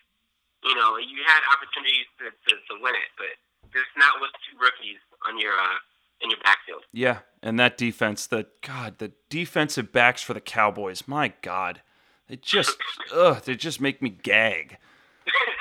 Let's segment. You got Odell Beckham Jr. You got Victor Cruz, who's healthy again. Dude, Victor Cruz doing the salsa. Man, I was so happy when I saw that, man. Yeah, it was a good feeling. I'm a Jets fan, but even then, I was still happy to see him out there because they said the 700 days he hadn't played since 2014. He hasn't been on the field since 2014, which is, I mean, to come back and score a touchdown. Good for him. God bless him. And that drive, he looked good. Like, that particular drive, he just showed up and, like, Eli hit him with a few passes, and then he caught him in the end zone. It was just, they were getting going. The Giants looked like the Giants. Yeah, that was the good thing about it. Man, when this team is actually all together on the field and healthy and that offense is coming, you're like, man, this Giants team, like, you see why they're, you know, always supposed to be in the playoffs. Yeah. I mean, Odell Beckham is a phenom, and Sterling Shepard looked pretty darn good, too. Everyone was touting him during the preseason, and you know what? He showed up in Game 1. Yeah, that kid, I mean, there's a number 3 now, right? I don't remember. Did he score a touchdown? Yeah, he did. Cruz and Sterling Shepard and Larry Donnell scored touchdowns. Man, I mean, that offense looks good, and credit to Eli. I mean, he gets his wide receivers involved. So, I mean, every now and then, besides doing that typical Eli, why did you throw that pass? He puts up the numbers. He's got a fair amount of those Jay Cutler, like, what the hell were you thinking? But he's got more of the beautiful touchdowns to go with it. hands out for him. Yeah. So yeah, the Giants, man. I mean, and obviously he actually goes down the field and has game-winning drives. Like the guy has won a couple of Super Bowls. You can't take that poise out of him. I think that's what makes people so crazy. It's like, how is this guy still in the league? I'm like, you do remember he's beaten the Patriots twice in the Super Bowl. Not once, he's beaten them twice. Yeah. So, I mean, you've got to be doing something right. Yeah, and for all of his faults, it's like I'd still have Eli as my quarterback any day of the week. It's true. So I'm looking forward to next week when they play the Saints, because it's gonna be a barn burner. It's gonna be a barn burner, man, for sure. It's gonna be exciting. I can't wait. Let's move. We only got a couple more games left. We've been rocking and rolling. We're at an hour and a half now. It's the home stretch. So, Patriots Cardinals. Jimmy Garoppolo, no Tom Brady, no Rob Gronkowski. They pull out the road victory. Can you believe that shit? I mean, part of me just feels like, just imagine the Patriots team bus and me just running up to the side of it and just trying to flip it over. Oh my God. I can't believe I thought for sure, the Cardinals would at least come out there and smack them in the mouth or pull out a win. I mean, the Patriots, it's like, have they been blessed by the devil or something? They can't lose. The amount of injuries and suspensions, even the team owner for the Cardinals said losing to the Patriots is unacceptable. And I actually, for once, I understand where he's coming from, because this is the one time, your best opportunity to beat them, and you don't. No Gronk, no Brady. They're missing one of their best running backs in the backfield to catch the football. Yeah, and they trotted out there Malcolm Mitchell, and they trotted out there. Malcolm Mitchell, I think, is the guy on the Patriots. They've got some other wide receiver I've never even heard of. Who? No, you're right. Malcolm Mitchell is the guy out there. And I think who's out? Martellus Bennett, who didn't even get that much work. I mean, it was... No, he's blocking. He spent most of the game blocking. He spent most of the game blocking. LeGarrette Blount was doing what he always does. I mean, he had one great run into the end zone where there's no one. The guys just sliding off of him. They couldn't stop him. And James White as the pass-catching back. I mean, the Patriots, they figure it out every time. And Garoppolo, he looked decent. He looked good enough to carry the game. Good game manager. And the Cardinals, David Johnson is, okay, he is absolutely worth every penny. David Johnson is here, and he's here to stay. I mean, I love him. Even with the Cardinals' loss, I think he's just going to go nowhere but up. David Johnson won my fantasy league for me last year, because I picked him up towards the end, and I mean, especially those last couple games of the season, man, he just really poured it on. Yeah, and because he runs the ball and he catches it. And he's just that stutter step, that jump cut he's got is. There's no one who even knows what to do. They're in headlights when he comes at you. And he's young. He got an entire training camp as the lead back. Like last year, they were still rolling in Andre Ellington and Chris Johnson. Now they are just shamelessly like, dude, you're the man. Here's the rock. They wanted him to be the man, but I think he had a little bit of a fumbling issue, I think, this spring. Oh, yeah? Did he? Last year. I think he fumbled like on the first or second carry last year. He just instantly pushed himself down the depth chart after. But obviously he's kind of gotten it together. But man, he's gonna have a fantastic year. I still like Carson Palmer, but they've got 3 wide receivers who are all excellent. Larry Fitzgerald, Michael Floyd, John Brown. Now, Fitzgerald was magic in this game, catching 2 touchdown passes that were breathtaking, not to mention... One of those touchdown passes from Fitzgerald, man, just over his head. Amazing! I don't even know how did he even... It's just football instincts that made him catch that touchdown, but just beautiful. And people said he was washed up, and he's still proving them wrong. Dude, amazing. And I'm sitting here thinking, when is his last season going to show up? I thought it was going to be last year. Now we're talking... No. Dude, he'll be back next year. He's got a couple years left, and he doesn't even have to have that many snaps. He just needs the short yardage possession. Yeah. Just get him the ball in the end zone, and he's fine. If you had to start or pick one of those 3 receivers, who would you pick? I mean, Fitzgerald is Mr. Sure Hand. Is it Malcolm Floyd? Michael Floyd. Michael Floyd is, I mean, he's the future, obviously. John Brown didn't really do much. I think he's still recovering from that concussion. I agree. He didn't really do much this game. I think he had maybe 2 catches, if even, and it wasn't for much. So he's still kind of out of it. Last year, he was great. He was fantastic last year. So, I mean, I'm still going to go with Fitzgerald. If you get down to the 20-yard line, I mean, just throw him the football. Just throw him the football and see what happens. Yeah, and I think at least from a consistency standpoint, Fitzgerald's probably the most consistent option that's out there. Like, you know, the other guys are good, but, you know, I don't really know if Michael Floyd's going to show up every week, whereas I kind of feel like Fitzgerald will. I think what happened last year was Fitzgerald was kind of phased out. He was a number 3. And I think just as time went on this season, he just kind of poured it on until finally you're like, you know what, we're sorry. I don't know why we're trying to push you out in the first place. Because you're obviously still the man. Yeah, really. So, I mean, I'm happy he's still around. I'm happy he's still killing. He kept him in that game. Some big catches. Amen, man. They came so close to beating the Patriots. I thought the Patriots should have lost that game. Okay, Monday Night Football, 2 more games on the slate. Steelers, Redskins. Antonio Brown knows how to twerk and twerk well. The baddest man on the planet. Man on the planet. Even after he nearly fumbles it, which they ended up saying was an incomplete pass, he then has 2 magic touchdowns, puts up gigantic numbers, and he ends up, you know, cashing in and verifying his number 1 overall fantasy football pick. Just a savage. Just absolutely, like it's amazing that he continues to do this. There is no slowdown at all, and he's been doing this while being underpaid. Yeah. Oh my gosh. Wait till they have to actually open the piggy bank for this guy. Dude. I mean, there's no. You can't be in negotiation. You can't talk him down. And these are not many people have numbers like this. I remember there was a game last year. I think it was against the Bengals. I think they played the Bengals where he had like 17 catches and like 220 yards for 3 touchdowns. And it was. I remember. And it's not like the secondary. The Cincinnati is that bad, but it was just, go ahead and take the football from me. Go ahead and knock it away from me. They could not stop him. I mean, he's a bad man.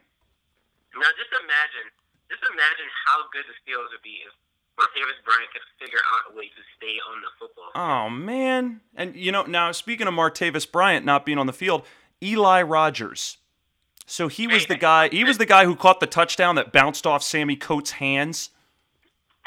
He looked good out there, Eli Rogers. I thought he looked good. That was another positive thing where I'm like, is this the guy they're gonna send out there with Antonio Brown? Because that's pretty good. Because is Marcus Wheaton still injured? I think he was supposed to be that number 2 guy, but if Eli could keep this up, then he might have a little promotion there. It was supposed to be Wheaton, but I believe Wheaton is still injured. He didn't play. Okay. And then Martinez suspended for how long? I think the whole season. Oh my God! What an idiot! So stupid. Dude, I know. Come on, can't you figure out somebody? Just I don't know how these drug tests work, but it's like. I mean, it's terrifying for me to say this. But there were times he just has, because he's huge. I think he's 6'4", but he just had flashes of like Randy Moss, just ability. Mm-hmm. And it's amazing to see. And there was a couple times last year where they just threw it in the end zone, and it was just there's no way anyone else would have caught that football. I mean, dude, he was the home run hitter. He had like 3 or 4 games in a row where he caught like a 60-yard touchdown.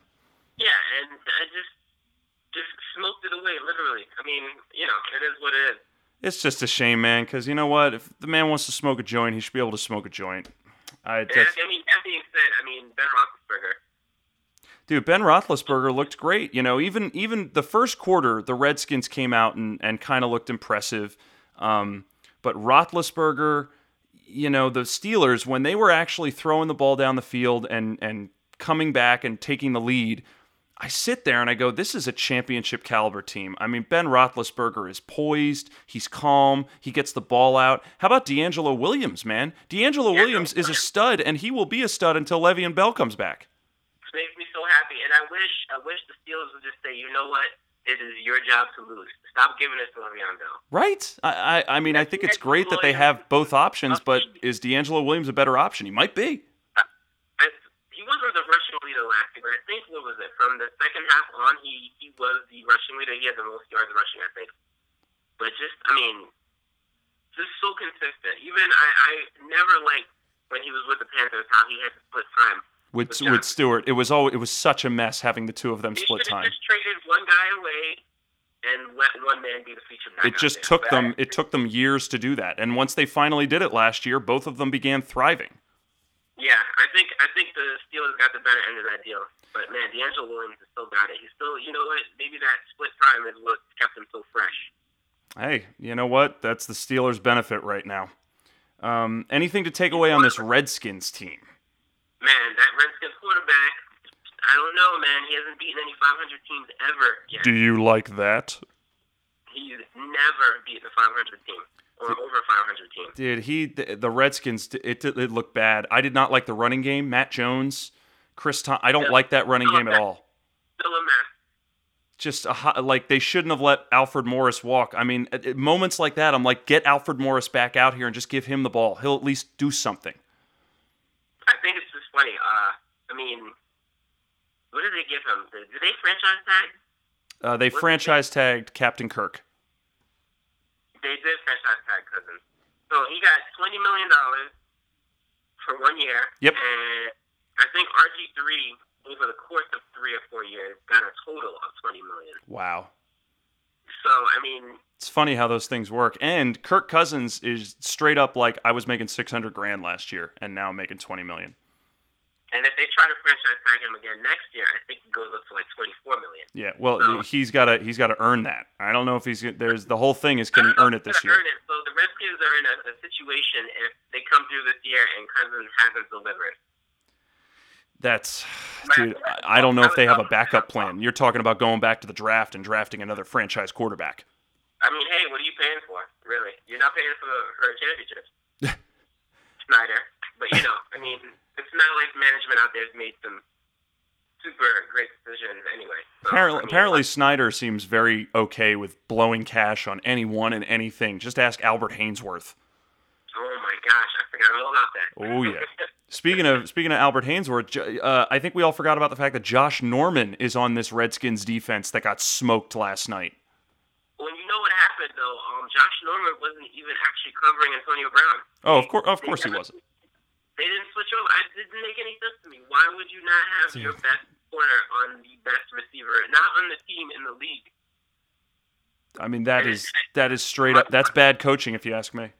Mind-boggling. Someone should not have a job for that. But the one thing to take away is Deshaun Jackson was pretty good, and I think Deshaun Jackson's always been known as a boomer bust guy, but I think he might become a little bit more consistent this year because I think they want to throw the ball a lot in Washington. They need it. They really need it because Pierre Garcon. I mean, they need more guys. They need short yardage guys because you can't throw it downfield every single time. Yeah. And then they have Gordon Reed, who's a great red zone threat. He was great last night. I mean, they have the weapons. They just really need to kind of utilize them a little better. I agree, and I'm curious to see what they do next week. They're playing the Cowboys. I think that'll be a little bit more of a gritty smash mouth game with a team like the Redskins that's trying to figure themselves out, and a team like the Cowboys that's trying to figure themselves out. Yeah, I mean, get the running game involved in that one for sure. They're going to need it. They're going to need to kind of just stretch out the possession time. And if you go to a running game, I think the favor's for the Cowboys in that. Yeah, it's looking like it. We'll see, man. It's going to be kind of a second chance for both teams. Yeah. The last game on the docket, the second of a doubleheader for Monday night, was the Rams and the Niners. I don't know if you stayed up super late to watch it. I actually did because one of the perks of being in Texas is I'm an hour earlier than everybody, so I didn't have to stay up till 2 in the morning to watch the game. I just told you to go to bed early, buddy. I mean, do you want to talk about this one? I mean, the Rams, man. Dude, just not... they were so bad. They were so bad. And Todd Gurley, I'm sorry, but now it's looking like that all of that excitement from last year was just a couple of good games. Yeah, and I know people are really high on Todd Gurley. I get it. I understand it. But the fact remains, when your quarterback situation is really dicey, I mean, defenses are not really going to, respect you. They're going to load up in the box. And Case Keenum did not look very impressive. He threw 2 interceptions, and they're sitting here saying Jared Goff, the number 1 pick in the draft, is going to be our 3rd quarterback. He's not ready. I mean, he looks a little frazzled out there. I watched a little bit of Goff, but he just does not look ready. And also, he doesn't have the weapons anyway. The Rams do not have the weapons of wide receiver. No. Tavon Austin is great. Dude, and they gave Tavon Austin so much money, and this guy is like a gadget player. Yeah, he's exactly. That's the perfect word, actually, because he's not fit for one specific role. He can run the football for you. He can catch the football, but they haven't really given him a role specifically. I mean, there's tons of guys in the league who have that multi-purpose role, but the kind of money they gave him, he should be doing. No, he should be doing AJ Green stuff for the kind of money they paid him. I know that's just mind-boggling to me. I know he's super talented and he's super fast, but I mean, give him a role and let him stick to it. He's got to be catching like 100 screen passes this friggin' year for that kind of money. Yeah, absolutely, and just the Rams. On the other side of the ball, the Niners were actually, Chip Kelly's Niners. Carlos Hyde was running a lot. Blaine Gabbert looked fairly competent. They used Jeremy Curley a lot on this Niner team, and I'm starting to think he might be a decent pickup in fantasy as a possession receiver. I mean, it's interesting. I don't really know the 49ers receiving core, but it's Torrey Smith and a bunch of unknown guys. Because Curley was like the number 3 on the Jets when, what was it, 2 years ago? I think it was 2 years right before Fitzpatrick came into town. And I was like, man, this is how far you guys have fallen. Amazing. I thought Curley was out of the league. No, the Niners have a very forgettable receiving core, and he's part of it. I mean, yeah, that's actually probably a good fit. I don't know how many targets he got last night, but I'll find out. What do you think about Carlos Hyde? He got 2 rushing touchdowns and a lot of work. Do you think can he keep that going all season? Carlos Hyde's problem is really just the offense. I mean, and it should change Chip Kelly, but really his problem before is that he has the potential. I remember last year, I think the first game of the season, he blew up. He had 2 touchdowns the first game of the season last year. That's exactly right. He had a great game, but I mean, it still boils down to you got to beat us. You got to beat us in the air and the ground, because if we don't respect you in one, we're just going to load up in the other. Jeremy Curley led the team with 11 targets. I mean, that's definitely worth a look. A guy's getting 11 targets in the game. He's got to get some of them down. And even if he doesn't get huge yardage, he's going to get you those points per reception. Yeah, he's going to be a nice PPR pickup. That's a nice find, Jeremy Curley. Good call, buddy. Okay, so it's I'm at an hour 40. Thank you, everyone, for listening. But now, the last piece of our show, we got to go through Pigskin Pick'em for next week. Let's go through the slate of games and pick winners. Are you game for that, Shaka? Let's do it. All right. Pigskin Pick'em Thursday night. Jets, Bills in Buffalo. Shaka, who you got? I can't go against my Jets. I mean, granted, they're in Buffalo. That Buffalo Bills team looks a little shaky. Let's see what happens with Sammy Watkins. That injury, who knows? He might actually be fine next week and twitch his Revis, or he might not. And hopefully the Jets pass rush can keep our boy Tyrod Taylor contained. So I'm going to go with the Jets on this one. I'm going to agree with you. I'm going to go with the Jets as well. I think the Bills looked pretty inept, and I think the Jets, even though they lost, they were playing a really good Bengals team. And this is a Jets team that won 10 games last year and still missed the playoffs. I think they're pretty darn good. I'm picking the Jets as well, even on the road. Next up, Cincinnati Bengals, Pittsburgh Steelers in Pittsburgh. Who you got? I mean, this was definitely last year. Bengals Steelers last year was one of the best games. I don't know if anyone even saw that game, but it was... It's always a good game. It was a shootout and a great game, and the Steelers, I think, won it on a field goal. But that was the game I was talking about, actually, where Antonio Brown switched them, 17 catches, 100 yards. So I'm going to go with the Steelers again on this one, and it's going to be interesting because, I mean, A.J. Green is going to get the ball even more. So it's going to be, like, the 2 best wide receivers in the league. I'm going to agree with you. I'm going to pick the Steelers as well. Those 2 teams, it's always a bloody smash mouth of a rivalry matchup. But I think in Pittsburgh, the Steelers kind of find a way to pull it out, and they usually use that home field to their advantage. I think you're right. I think it's going to be a nail-biter down to the last minute, but I think the Steelers are going to pull it out. Tennessee Titans, Detroit Lions in Detroit. Who you got? A ugly game. Such an ugly game it's going to be. I don't even know if I can watch this. I think this could be classified as the fugly game. If the Titans can just kind of accept that Mariota's not really ready to be the man, and just run the football. Because the Lions play a solid defense, but they're just not there yet. I'd say I'm going to go with the Titans on this one, but unbelievably. Because I don't really want to go against Matthew Stafford. But let's say the Titans pull this one out somehow. I'm going to pick the Detroit Lions at home. I think that they looked pretty exciting on the road against Indianapolis, and I don't have much faith in Tennessee at all. So I'm actually going to go with the Lions on this. I'm just going to be risky in this one, but I don't blame you. I like it, man. I like it. I like it when we disagree. Next up, speaking of Bengals-Steelers AFC North rivalry, we've got the Baltimore Ravens against the Cleveland Browns in Cleveland. The old Browns versus the new Browns. Who you got? Another ugly one. This one, I'm going to go with, the Browns, they just look. You're going to take Josh McCown at home? No way. I'm going to go with Ravens on this one, buddy. The Browns have a lot of new blood on the field. They had a lot of draft picks this offseason.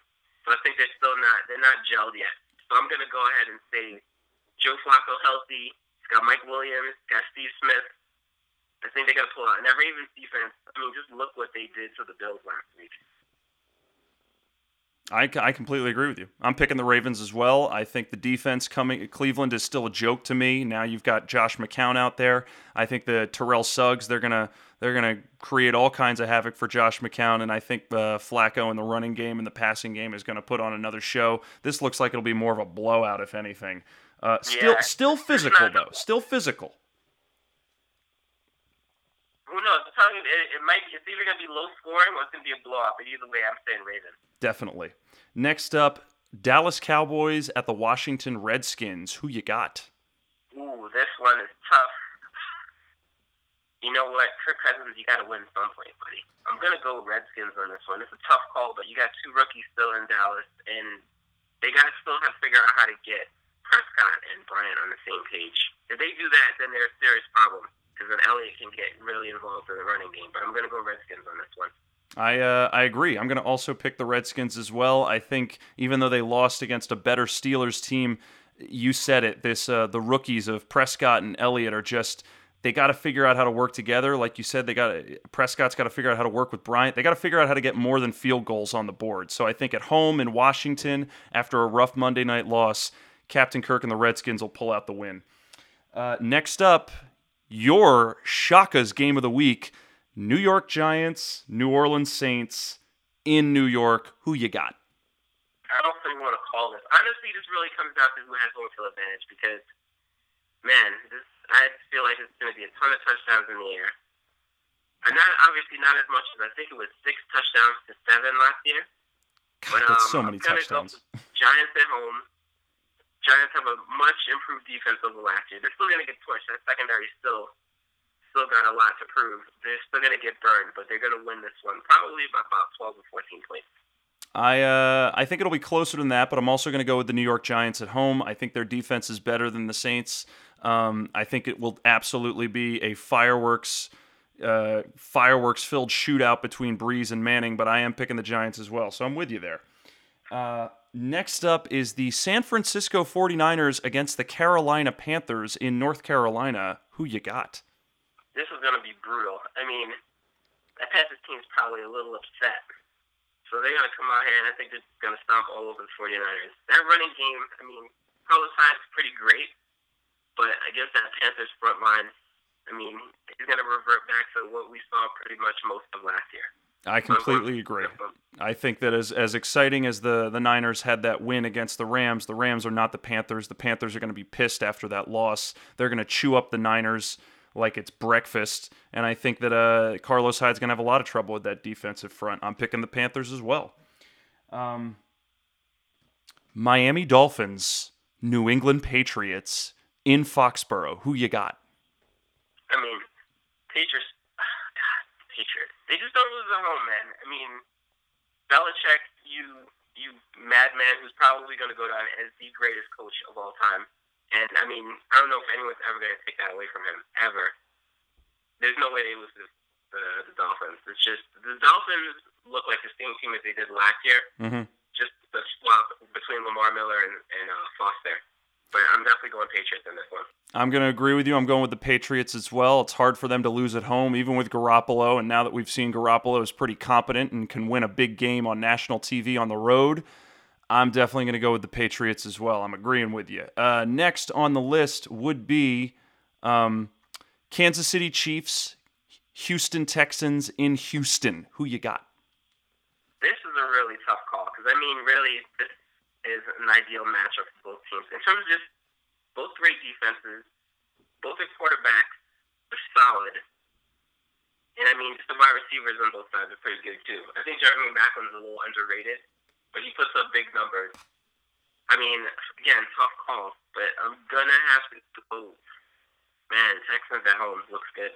I'm sitting here now because this is also a tough call. This is one of the tougher matchups I think I've looked at so far on this slate. Both teams kind of looked impressive coming off a big, exciting win. But I'm going to go with you on this one. I'm going to call the Texans. I'm going to say at home, their defense is going to be nasty. I think they're going to exact a little revenge for that embarrassing playoff loss they suffered at the hands of the Chiefs. And the Chiefs, until they came back and won the game, they were struggling against the Chargers. And I think J.J. Watt, Jadeveon Clowney, Brock Osweiler in the offense, I think there's going to be some fireworks, and I agree with you. Texans are going to pull this one out. Seattle Seahawks against the Los Angeles Rams. First game in Los Angeles in 20 years. Who you got? Ooh. All right, well, first off, let's hope that Russell Wilson is actually okay. Agreed. The Rams defense isn't awful. They're actually pretty solid, but, I mean, they're going to have to keep pressure on Russell Wilson so he doesn't just pick them apart and have Doug Baldwin all over him. But, and also, I think the Seahawks, they need this. I'm going to go Seahawks on this one. I'm going to go Seahawks as well. It's, even if Russell Wilson doesn't play, I know the Rams match up well against Seattle. Jeff Fisher has a way of kind of finding a way to play the Rams pretty well, but they looked so bad, or playing the Seahawks pretty well, but they looked so bad. They do. I got to give the benefit of the doubt to the Seahawks. The Rams have not proven it for me. Next up, Tampa Bay Buccaneers, Arizona Cardinals in Phoenix. Who you got? This is one of the more interesting games. Definitely. Man, you know what? I'm going to go on a limb, and I'll say this. I'll say the Bucs could win this well, first of all, you don't throw it against Patrick Peterson on the Cardinals because he's an absolute black hole and he will take everything in. Mm-hmm. I agree. But if Winston can focus on targeting the other side, they have a rookie corner out there, and I think he's only been a corner for a year. Brian Williams, he got exposed on that Patriots game. Yeah, he got spanked, and I think they have a chance. Not just focusing on that, but but the Bucs have great running backs. They've got some great wide receivers, and their defense is pretty solid. They've got a chance, so I'm going to go Bucs. Wow. I'm gonna pick the Cardinals, man. I think this is a monster team that lost a rough one at home, and I think they're going to bounce back. And I don't think it's going to be easy for them, but I think they're going to take out some of that anger on the Bucs. I'm going to bank on Carson Palmer being the one to flip this one too. I think he's probably going to throw a couple picks, and he's going to keep them in the game. Okay. All right. I like these picks when we disagree. Next on the list, Jacksonville Jaguars, San Diego Chargers in San Diego. Who you got? Man, this is another ugly one. I mean, right? I like. Man, this is really hard to call this one. Yeah.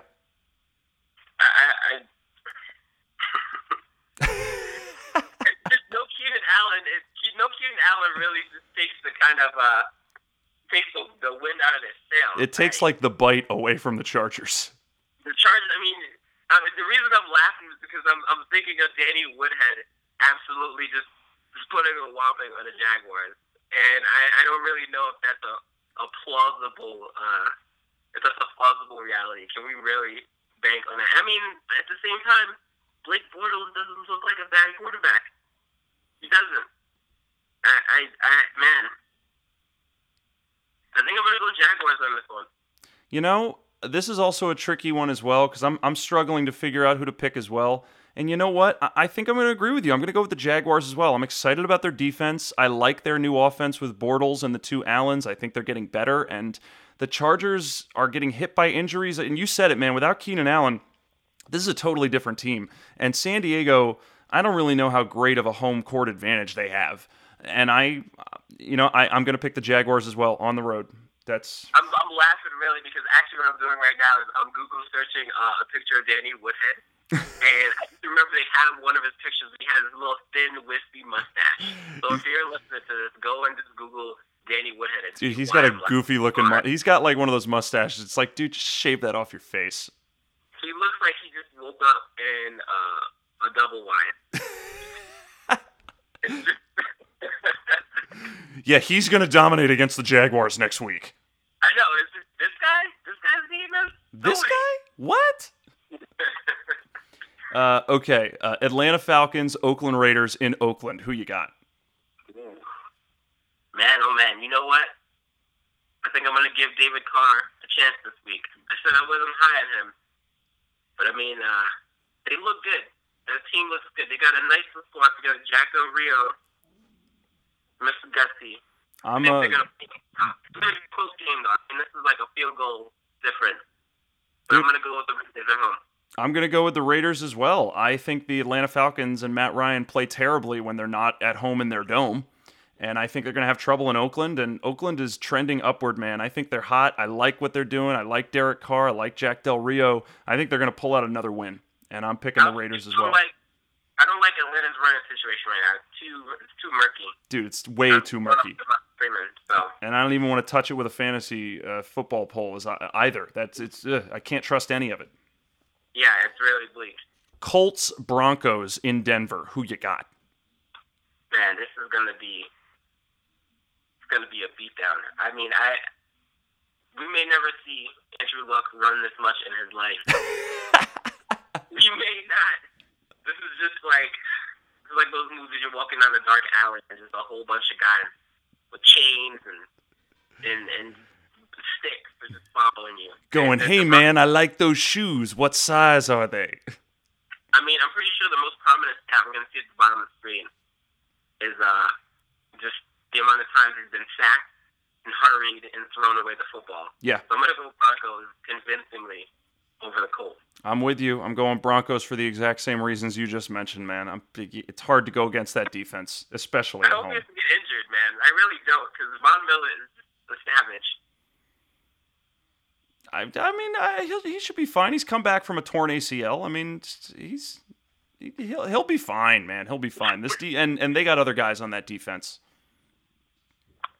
Now, next game up, Sunday night game, Packers-Vikings in the new Minnesota U.S. Bank Stadium. Who you got?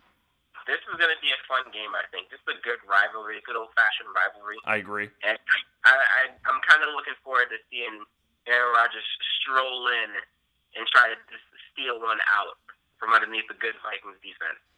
I'm going to go with the Packers in a close game, probably a touchdown difference. The Packers beating the Vikings, just because, I mean, Adrian Peterson, I mean, you can only carry your team so much. And it's also a good question, is Sam Bradford going to play? I mean, I'm curious. I'm not saying he's going to be the savior and come in and make a big difference, but I'm just curious to see if he's going to have learned the offense by then and able to kind of tip the scales a little bit at home. I'm going to agree with you. I'm picking the Packers as well to come in and sort of steal the Vikings' thunder. I think Bradford, they'll probably trot him out there and see what he can do.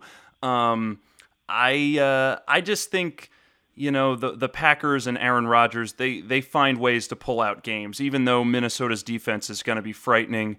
You know, I think on national TV, Aaron Rodgers will find a way to win. You go back and say, if you've got Stephon Diggs on your team, play him, because it doesn't matter who's quarterback. I mean, he's the number one out there, the guy. And he's a great balance. He's going to get his. He's going to get targets either way, so play him. Monday Night Football, last game on the docket, my Philadelphia Eagles against the Chicago Bears at Soldier Field in Chicago. Who you got? This is a Carson Wentz test there. Mm-hmm. So let me check to see if he's actually cut out for this. You know what, buddy? I'm going to root for your Eagles this week. Oh, thanks. I'm going to say Carson Wentz shows he's not just, taking advantage of a really crappy Browns team. And I say Jay Cutler keeps on being Jay Cutler. He's going to give him a couple chances to get the ball down the field. He's going to turn it over at least one. At least. I'm going to go ahead and say he turns it over 3 times. 2 picks and a fumble. Wow. Yeah, I know. I just don't like Jay Cutler. And I'm not even saying that to be mean. I think he's really going to have 2 picks and a fumble. Dude. I like your style, Shaka. I'm totally in agreement. Of course, I can't bet against my Eagles. I'm picking the Eagles, and that defense, I like Jim Schwartz and the Eagles D, and I think they are going to cause a lot of trouble for Jay Cutler. I'm going to hold you to that. You're saying 2 interceptions and 1 fumble? And 1 fumble. Okay. All right. I like that. I like that a lot. Let's keep that going. More information about the Eagles defense making Jay Cutler look like a fool. I like that. Well, Shaka, this has been a full-on podcast of a good solid 2 hours. We just ran through an entire slate of games and gave predictions for next week. I feel pretty filled up with some football. How about you? I know, man. My mind here is just at the brim. I don't think there's anything I missed there. Dude, this was fantastic. Thanks for coming on the podcast. This was just a joy. I hope we can find time to do it, as often as we can. If we can do it every week, that's excellent. If we can do it every other, whatever. This was excellent, and I look forward to doing more of them with you.